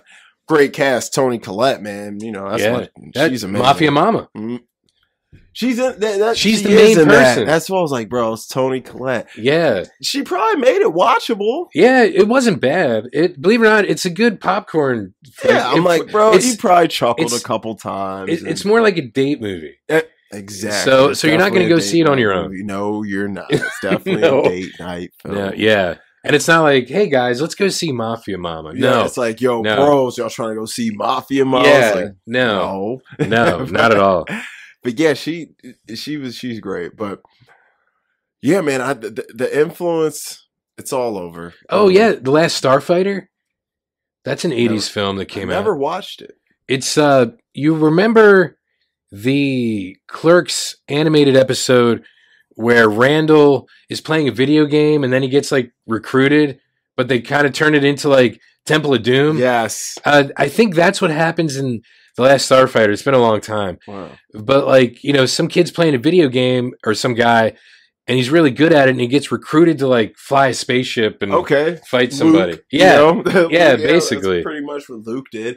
I mean, I think it just influenced a big spark in sci-fi content because, dude, you had like, think about all the sci-fi movies that came out in the 80s. Like, you weren't getting, you had, before Star Wars, you had like, what, 2001. Mm-hmm. And like, the old ones like Day of the Earth Stood Still, Metropolis, like, you had stuff like that. Yeah. But, War of the Worlds, but like, you didn't have nothing like on the scale Star Wars was doing because right after Star Wars, another big one was Alien. Oh, yeah, that's right. Alien. And then, because Ridley Scott. Yeah. Oh, and then Blade Runner. Scott, I was like, he definitely was influenced by Star Wars with Blade Runner. The umbrellas that people carry look like lightsabers. Yeah. So I'm like, you definitely could see it in there. And then, of course, you get the Terminator coming out in the 80s. You had Starman, Cocoon. Oh, my God, yeah. All these good, even some of the lower budgets. Cocoon, Ron Howard. Yes. One of my favorite, like, low-key underground sci-fi movies. So good. Yeah. So good. Where Wilford Brimley looks 90, but looks he's 30. 90. Yeah. No makeup. He looks like he's in his 80s or 90s, and he's 30. It's insane. It's Yeah. insane. So good though. That was I never watched the second one though. It looked like it was bad. I don't know if Ron Howard directed I that don't or think not. he did. That's Yeah. why I had no interest. Look, even Short Circuit, Short Circuit's awesome because it's an android. Little It's a droid. androids coming. Yeah, and, Johnny Five. Yeah. Short Circuit was good. And RoboCop. Of My God, how could I forget? RoboCop, man. Yeah. RoboCop was a huge one. Obviously, what's his name? Murphy. Yeah, Alex Murphy. Alex Murphy, man. Yeah. That scene at the Drop it. beginning. Dead or alive, you're coming with me. Nah, dude, the scene when the freaking weird robot thing shoots that dude on the table and The Ed 209. Yeah, Yeah, bro, yeah. that shit gets me every. I'm like, Well, at the time, Paul Verhoeven, man, he really, I mean, that movie really pushed it for violence and it everything. did, at the man. time. That's when I first Clarence saw Boddicker, that, man, he was I violent. Yeah, my uncle showed me that. I'm like freaking 6 years old. Oh, And- geez. yeah, bro. And Wow. I'm sitting there like, and my grandma's like, "What are you showing this boy?" And he's like, "Nothing." I'm like, "Nothing. Yeah, just going back in the kitchen. You know, I'm gonna pop out because my grandma's old house, living room was right into the kitchen. So Okay. we'd be out there watching TV. She'd be cooking. She loved to cook. She'd pop out. What y'all watching? We're like, we don't want her to pop out watching RoboCop, but she ain't care. She was cool. But then with Paul Verhoeven, you have later on, like Total Recall, you have Sirens. I was like, is that real cops? Yeah, yeah. Unfortunately, the street is heavily traveled when Yeah, we're when right on the main emergencies. road. Yeah. and it's like getting rush hour. and Yeah, stuff. so- yeah, So he did Total Recall then, yeah, and that dude. Starship Troopers.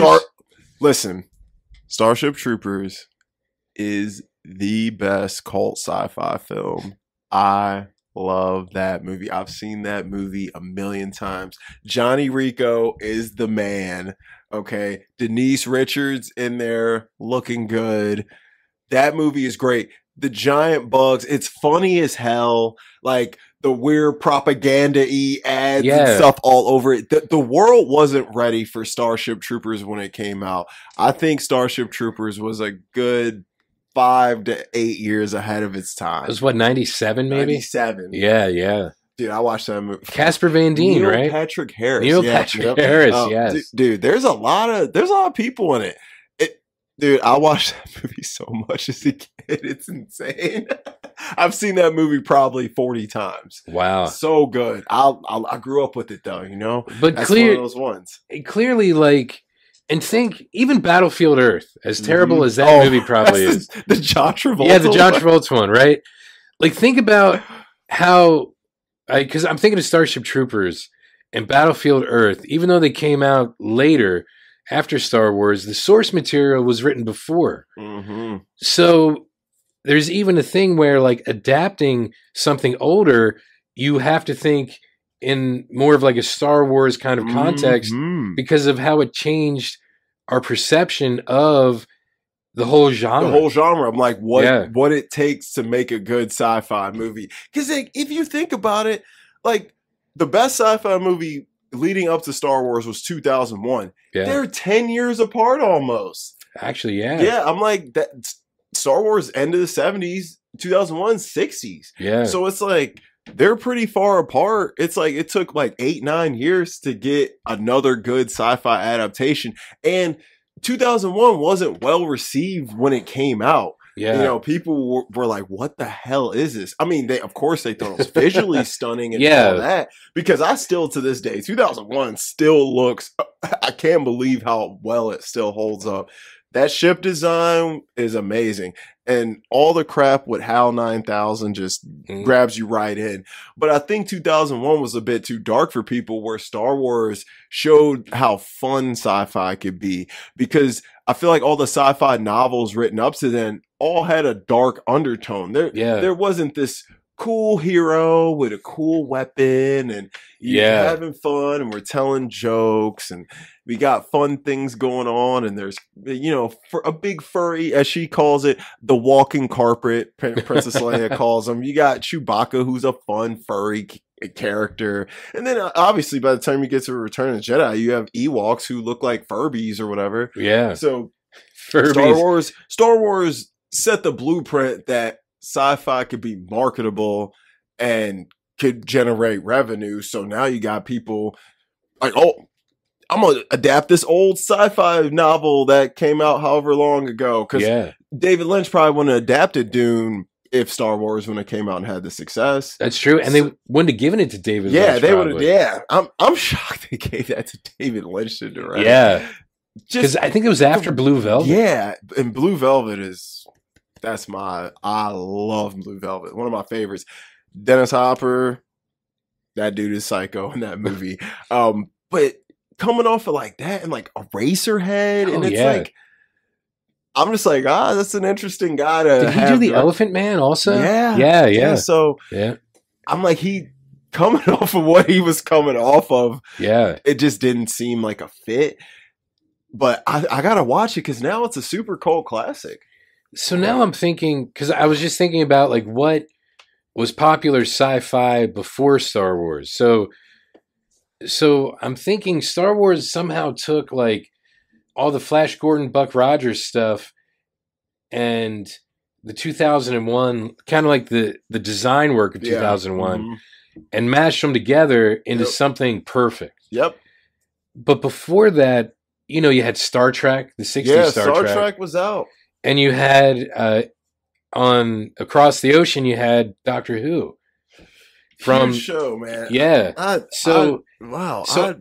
Doctor Who. Did you watch Doctor Who? Are you a fan? Believe it or not, when I was a kid, the Fourth Doctor, the one with like at the time I probably would have thought it was an afro because he just had like curly, even though he's a white guy. He had like the curly hair and Bob Ross going on. Yeah, he had the Bob Ross and the long scarf and the trench coat. So the Tom Baker version is what I remember as a kid. And then when I got older, I got into like, let's say the 12th Doctor, which is Peter Capaldi. He was pretty good because he was older.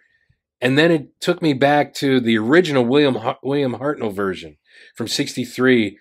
Cheesy, terrible to watch now, but they're great because it's a cranky old guy with like young people on weird adventures. That's fun. That's always fun. And I mean, that's a huge trope, especially going through the 80s and 90s. Yeah. The cranky old guy befriends some little ass kids and they go on some kind of adventure. Yeah. Isn't that Up?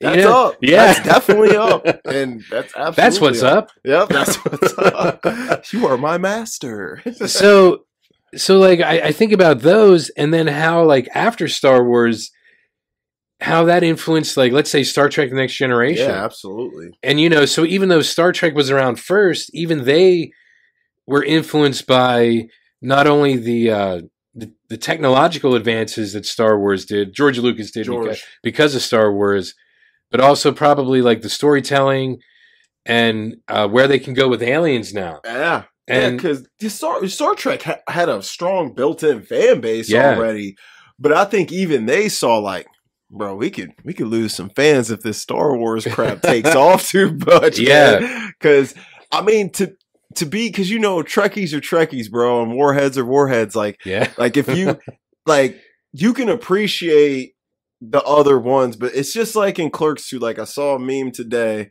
and it was freaking Randall sitting at the table like what's the YouTube guy's name that changed my mind, dude? Oh yeah. What the hell is his name? I know what you mean though. Steven Crowder. Okay. They photoshopped him and it's like there's only one return and it's not of the king, it's of the Jedi. It changed my mind. And I laugh so hard because I'm like, I'm sorry. I'm in that club. I'm sorry, I don't love the Lord of the Rings films. They're good. They're okay. And I definitely think they contributed to cinema and Peter Jackson did his thing, especially when they came out. They just ain't my favorites. And I just don't think they can. I don't think the Lord of the Rings trilogy, my personal opinion, I don't think it stacks up with the OT as far as entertainment value. So would you think then that Peter Jackson would have been influenced by what George Lucas was able to do with Star Wars? Oh, yeah. I mean, coming up with the 3-part trilogy, and it Yeah. does play very similar. And Bro, the balance of the characters and the storylines. Fellowship flows like A New Hope. Two Towers moves like a snail. It definitely doesn't flow like Empire. Two Towers is so boring. But Return of the King, I do think Return of the King is a really good film. That's the best one by far. But Return of the King does have that triumphant Return of the Jedi feel. And I mean, look at the freaking titles. And like, don't get me wrong, there's good stuff in every Lord of the Rings movies. Like, I like the Shire and the Fellowship. That stuff was all fun. And you're chilling with Gandalf smoking big old pipes and like they're getting high and all this stuff. I'm like, bro, they're actually getting stoned. And you know, you're in all these miniature hobbit houses and they're cool and fun. As soon as they get the Shire, man, it's just like, Two Towers, you got the walking trees, what do they call Ents? They're cool. That's a fun little part, but then, you know, Frodo gets increasingly annoying. And Frodo was the most infuriating antagonist I think, or protagonist I've ever seen. I'm like, I can't stand him. Now, Return of the King does pick it up, and I think it does have a real strong third act like Return of the Jedi does. But you can't tell me Peter Jackson didn't take the blueprint of what worked with the OT and applied it to Lord of the Rings. So I just realized the one film that was probably severely influenced by Star Wars that Ant-Man and the Quantums. Quantumania, definitely Quantumania. But we won't talk about that, and we probably won't even go into Guardians yet, because obviously the Guardians of the Galaxy films take place in space, and Star-Lord is essentially Guardians Han 2 Solo. really feels like Star Wars it does, doesn't it? Mm-hmm. But and they even have a Christmas special, and Star Wars had a Christmas special way back when. Well, we won't talk. No, about not at that. all. But Luc Besson, I'm probably mispronouncing his name, the director. Mm-hmm. Fifth Element. Yes. Yes. Even though it's huge influence, it had to be. Even though it's based on, I think the Incal. I'm probably mispronouncing that too because I'm not French, but it's another comic book, and that he was really influenced by. But you could tell in the filmmaking, Ian Holm in that movie is Obi-Wan Kenobi. Dude, just look at look how the speeders drive through the city. Yes. Like the way the aliens are and all, bro, it was definitely influenced by Star Wars. And, you know, Bruce kind of plays a Obi-Wan type of character, taking care of the girl. Oh, he does, pass, you know. Yeah. And Mila Jovovich. Whew. That film, bro, that red hair, you know. Oh, she's a redhead. She killed me in that one, man. I was like, oh man. And you know what's crazy? Her daughter is about to be in the new Peter Pan and Wendy. Yeah, dude, she looks just like her. Really, it's crazy. She looks just like her. It's crazy. I was like, holy hell, that's definitely her daughter. Wow, it's crazy. But yeah, The Fifth Element, and he's a great filmmaker. Young Luke, bro, you know, Leon the Professional. Oh yes, one of my all-time favorites. So, and I think I don't know if he directed the first one, but I know he produced at least all of them. The Transporter series. I think he may have directed the first one. The first one, he might have. But if not, he did at least. Was awesome. Yeah, I mean, it showed Jason Statham could be James Bond if he wanted to be. And he gave us that. I like what he did with Statham because like the Transporter gave us kind of the more grittier, like rough around the edges version of a Bond. You know, Jason Statham, like. He's a handsome dude, but he's not classically handsome like Bonds have always been. He's kind of this rugged dude, shaved head. Like, I like that. And you gotta love Jason Statham. You gotta love what he did with Guy Ritchie, man. Oh yeah, Lock, Stock, and Two Smoking Barrels and Snatch. Oh, Snatch is fucking hilarious. Dude, Brad Pitt in Snatch. He's so good in that movie, bro. Wow, the way he talks. Oh my God, Periwinkle Blue Boys. Yeah, so good, But yeah, man, I definitely think Fifth Element was influenced. There's so much to this day. I feel like now people are more influenced by it now than they were even in the 80s and 90s, man. Yeah, and like they all these really, Marvel movies, man. I'm like, just because you bought the property don't mean you need to throw in all the elements from it. They're like, well, we won't get sued. Yeah, we're not going to sue ourselves, are we? Like, let's take ourselves to court. Maybe we'll win. Maybe we'll win and somehow keep monopolizing the entire world. Because eventually, you know, Disney's going to own absolutely everything. Yes. They're going to own your toilet. Every time you take a piss, you're going to see a Disney logo. You see Mickey Mouse on the toilet seat. Wow. That would leave me flushed. Leave me flushed. But yeah, man, it's, I mean, hell, the influence is so strong. It's influence. The influence is strong in this one. It's strong in this one. I mean, the influence is so strong and the legacy and the lasting impact is so strong that Disney went ahead, bought a property from a guy that hadn't made a anything from it in almost 10 years from the time they bought it, and spent a stupid, dumb amount of money to buy these properties because they know how beloved it is, what it did for cinema, what it did for the times. And they know this name alone, even if we put some trash out, some people are going to go out and sniff the funk.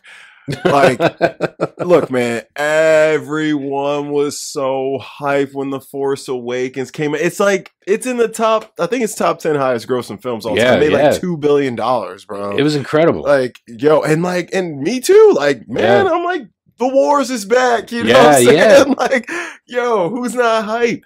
Like, especially because I was around when Phantom Menace came out, and I remember the hype on that. Even though I was only 8 years old, I remember, man, I had the Darth Maul backpack. I was Darth Maul for Halloween.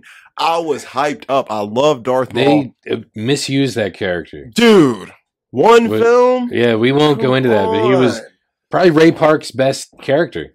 Dude, he killed it, bro. Just the stoic, badass nature. And then, dude, the physicalness, bro. You fought 2 Master Jedis at the same time and almost won. You pretty much did win. But, you know, after that fight, you know what his favorite creamer was?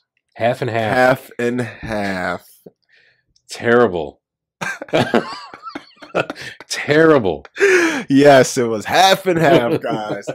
But man, he came out hard. The dual lightsabers, bro. That was, I don't care what nobody says, bro. The prequels have a lot of good, cool stuff in them, man. They look incredible. And the prequels alone were highly influential throughout the 2000s. Like, the prequel set the standards of what visual effects were to come for all this dope superhero films we're seeing now. That's true. Dude, without the prequels, without Jar Jar Binks, dude, Jar Jar Binks, wasn't he like the he was first completely CGI? Yeah, he was like one of the first completely CGI creations. And like, whether you hate or love his character, because we know he's a very divisive character, whether you hate or love him or not, you gotta respect the technology behind it. Dude, 99, which it came out in 99, so it was done in 97 or 8.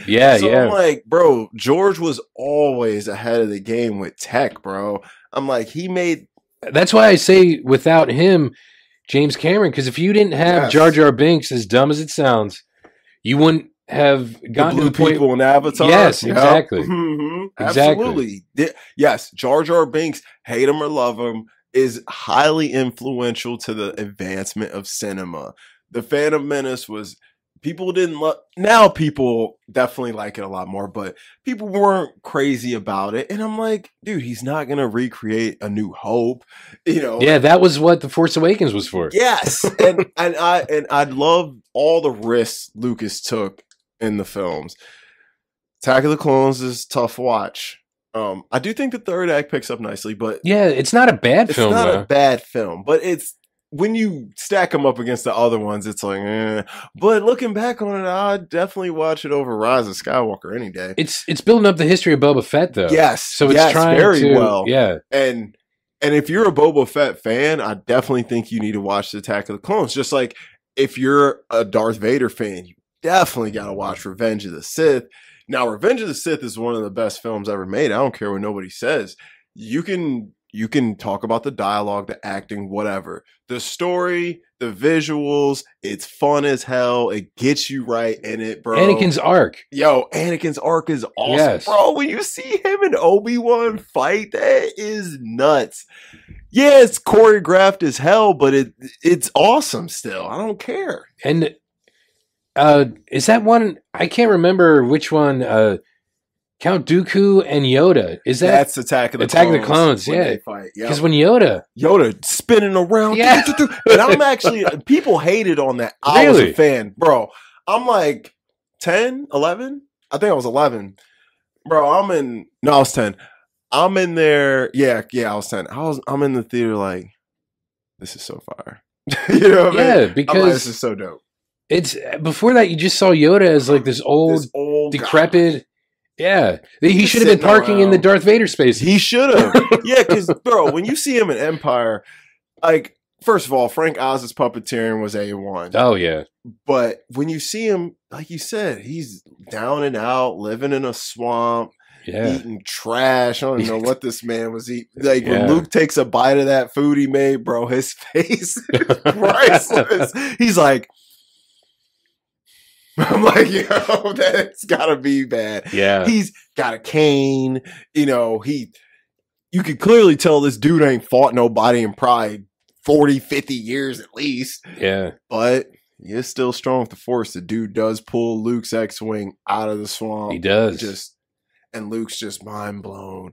But you know, I like that they put that in there because they talk Yoda up as this mythical, just ultimate Jedi who's insane with the Force and just couldn't be stopped. But we got to see it.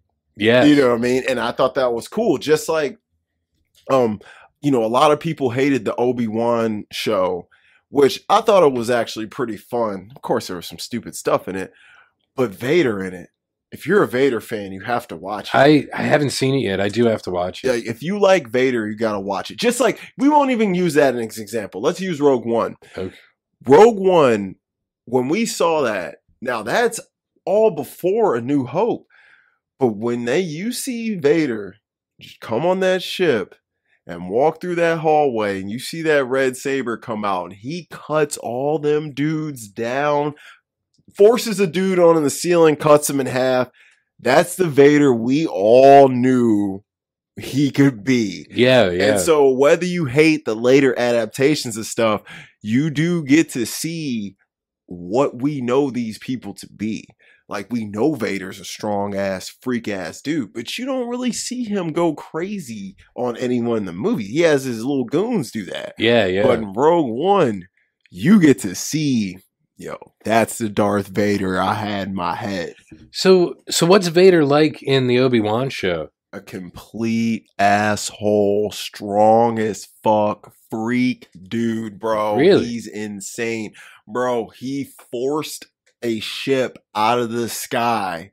Insane. As it's taking off. It's Hayden bro. Christensen, right? Yes, it's Hayden coming back. And he's coming back, and he comes back hard, bro. Wow. He gets some nice little time in it, bro. And dude, you get to, and it's cool. You get to see some more interactions with Vader and Obi-Wan. Now, it throws off the plot of A New Hope because they set it up like they haven't seen each other in a very long time. But if you watch the Obi-Wan show, it's like, y'all saw each other not that Now, long wait, ago. Does he consider it to be Anakin, or does he consider it to be Darth Vader, though? Because that could be the difference in, I haven't seen him in a long time. That's exactly the way they go with it. Okay. That's exactly the way they go with it. And essentially, like, in Return of the Jedi, when Luke is pissed because he's like, man, why didn't you tell me, bro? You knew he was my dad. And he's like, listen, your dad died when he became Vader. You know what I mean? Darth Vader ain't your dad. Anakin Skywalker's your dad. Yeah. So, yes, that is where they go. But it did make a lot of people mad because just the way they interact, it will seem like a little like, come on, bro. If y'all actually did this, y'all would have treated each other differently when you saw each other in A New Hope. Yeah. And it would have felt like,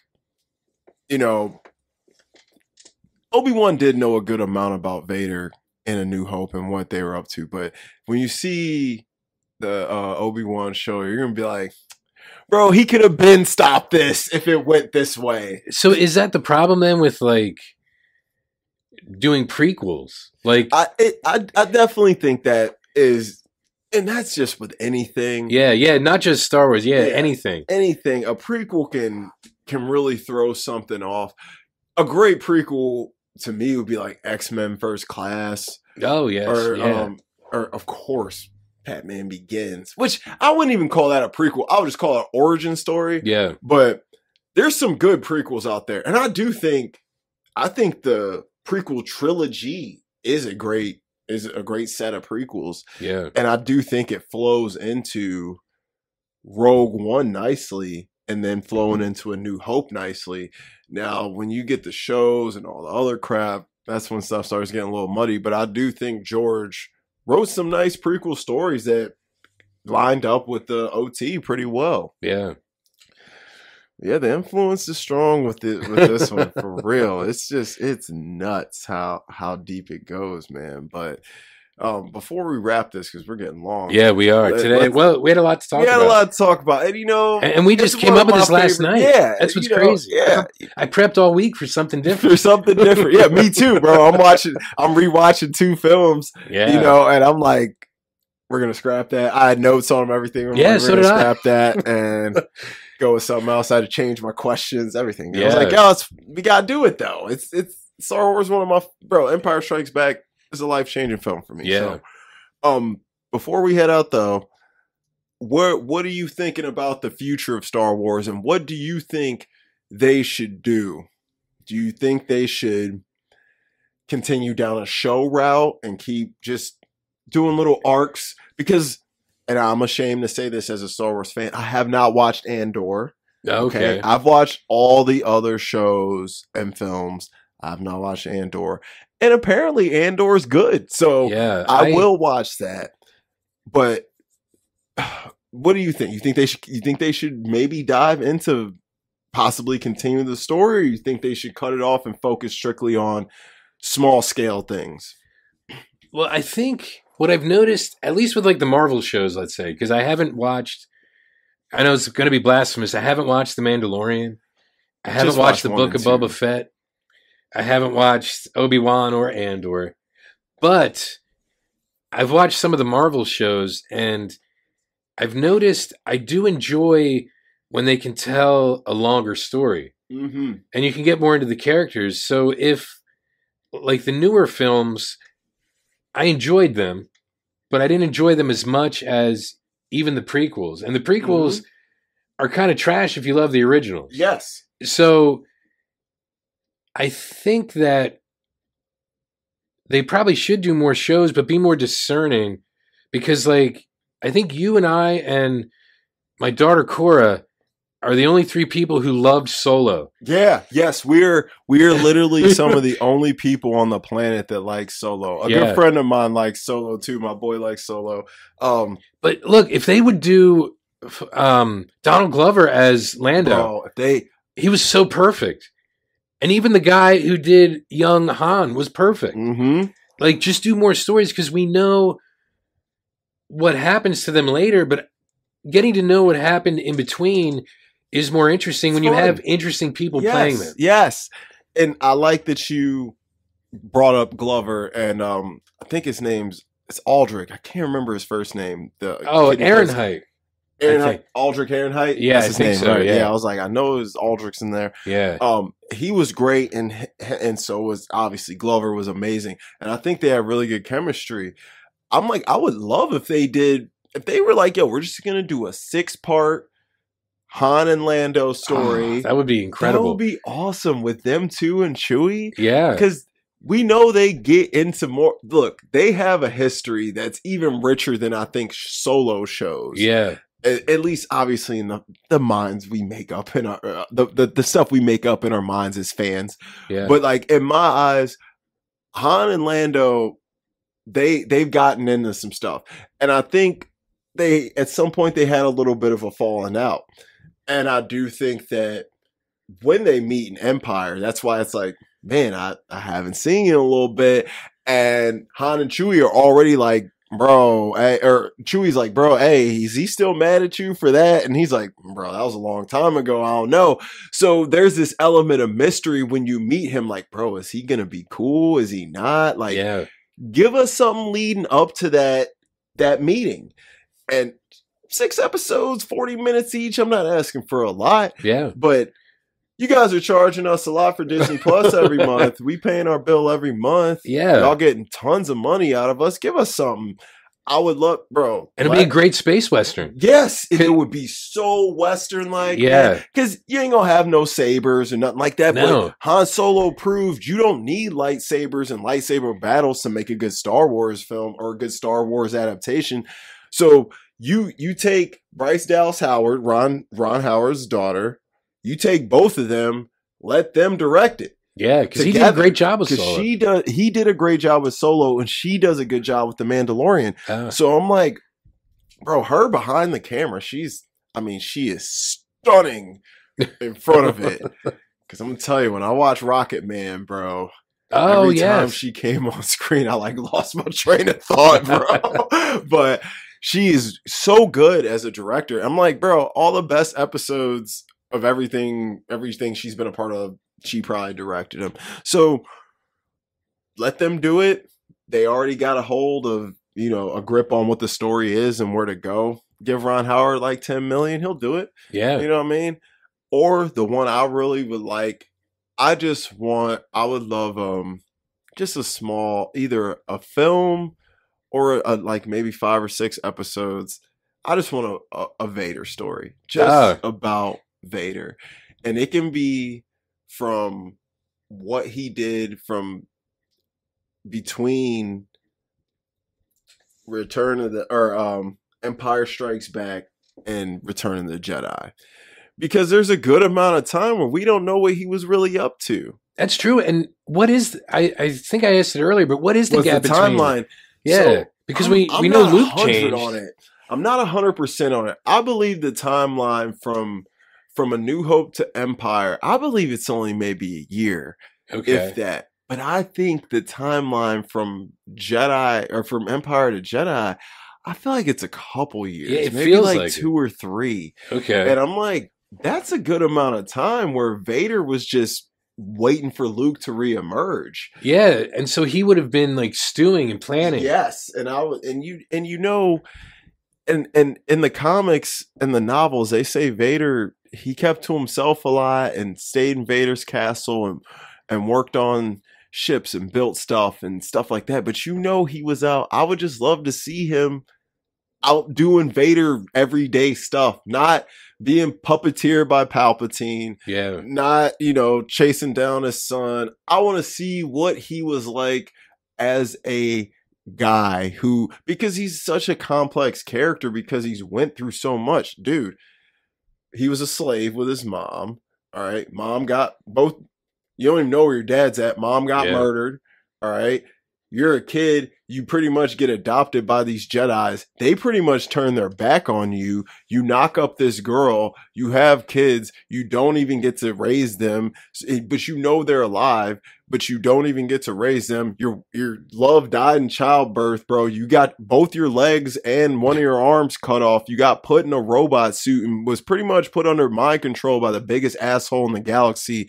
So that'll affect you as a guy. When you put it that way, yes. I'm like, I don't think people really break down Darth Vader's arc and realize how layered of a character he actually is. Yeah. You know what would be a great thing to add in if Anakin as Darth Vader actually finds out who his father was? That'd be cool. Because after Luke found out, wouldn't that be the natural completion of that circle, I guess? Yeah. I don't know. Just so, because I always thought it was probably Qui-Gon. Bro, it would seem to make sense just by the way he treats him. Yes. And treats him off the rip. And he's force sensitive. Where'd that come from? Yeah. So, because I'm pretty sure his mom wasn't. At least they didn't say anything or nothing. I'm like, so he got it from somewhere, bro. Yes. I didn't just pop out of thin air. So even if it's not that, I think it would be interesting if, like, because he did change at the end of Return of the Jedi. Mm-hmm. And so if like him finding out more about his past would have made him more empathetic to Luke's plight. To Luke, yeah. Yeah. Because then by the time him and Luke meet again, because yes, he's still like, Luke, your destiny lies with Palpatine. But think about this. He in Empire Strikes Back, he's already like, bro, we can take this shit over father and son. We'll kill that motherfucker and do our own thing. Yeah, exactly. I mean, he says that. He's like, and he's like, bro, the Emperor has foreseen this. So this is the natural, how it should go. So I'm like, that would have been nice for him to find that out in between there, because he obviously does care about Luke. And we see he freaking risks his own life for him. So yeah. Dude, you could do so much with Vader's arc. There's a reason he's one of the most iconic villains ever. Yeah. And villains usually are more interesting than the heroes. Yeah, always. Yeah. I'm much more of a villain guy, you know. And I made my heroes villains videos. I even say that. I'm like, listen, my heroes list, I was like, bro, I know this is a weird list. I'm not really a hero guy. I'm a villain dude. You know what I mean? I kept it real. You know, I'm a villain guy. So doing the villains list, I had a list long as a scroll. Heroes, I'm like, who's a good hero? I'm like, And then I'm like, I felt like I had weird people. Like I had Peter O'Toole from Lawrence of Arabia in there. Like, he was actually a real hero. He was a real guy. Real hero. Yeah. But, not Peter O'Toole, but not Peter O'Toole, but T.E. Lawrence. T.E. Lawrence, yeah. Yeah, but like I had like Katniss Everdeen in there. Well, I guess. I mean, bro, some people are forced into it though. You know, like she was, right? But she volunteered. Oh, she volunteered. Remember, to save her own sister. That's it's been so long, dude. Probably 10 years since I've seen. Let me give it. you the 30-second breakdown of Katniss Everdeen. Okay. First, she volunteers herself to the games to save her little sister, Noble. Goes in the games, goes hard as hell, keeps Peeta's punk ass alive, and tries to keep other people alive, and rigs the game essentially so she does keep these people alive.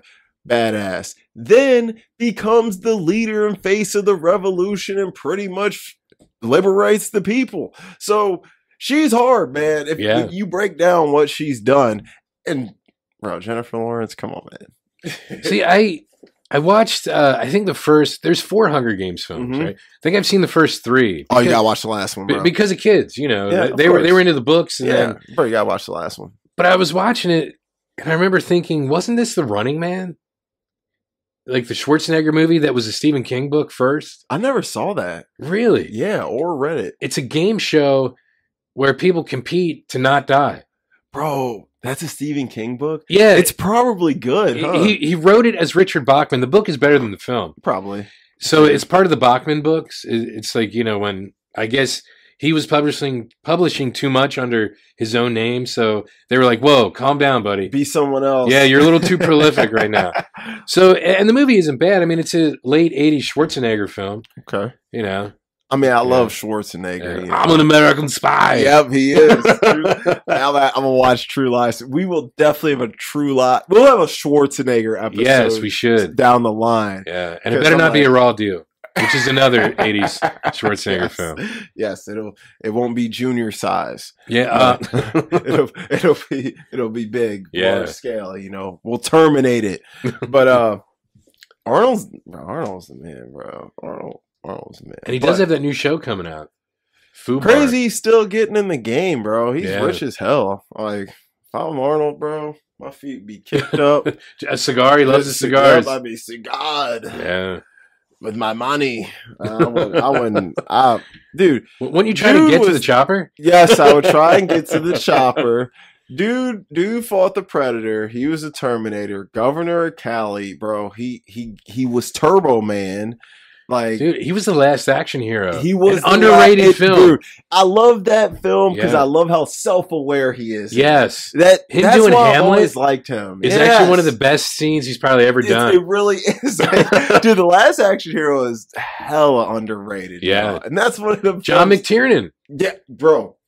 I forgot he did that first, huh? Yeah, that was before Die Hard, right? It was after Die Hard. It was it. Yeah. What year is that? 92? 3, I think. 3? Okay. Yeah. Damn. Kick-ass soundtrack too. Yo, that's hey, he had a little run too, huh? Yeah. Who did Die Hard 2? Did he do Die Hard 2? No. I think Rennie Harlan directed Die Hard 2. Okay. That's the one with Sam Jackson, right? No, that's Die Hard 3. That's 3. I think he did Die Hard and Die Hard 3. Okay. I think Rennie Harlan did Die Hard 2. But McTiernan also directed Predator. Oh my God. Yeah. Dude, Predator 1 is so great. Yeah. Bro. So, a couple years there, he did some really... He had his run, man. Yeah, he did. All right, guys. We're going to need to wrap. This went long. It did go very long. But, it's there. The content's there for you guys. So, guys, appreciate you tuning in. If you made it to the end, we will be back with Yojimbo and Fistful of Dollars. We're going to break those guys down. Of course, get off topic like we always do. Naturally. But you guys be tuned. Make sure you're tuning in for the Cutting Room Floor. I'm Dom. I'm Jamie.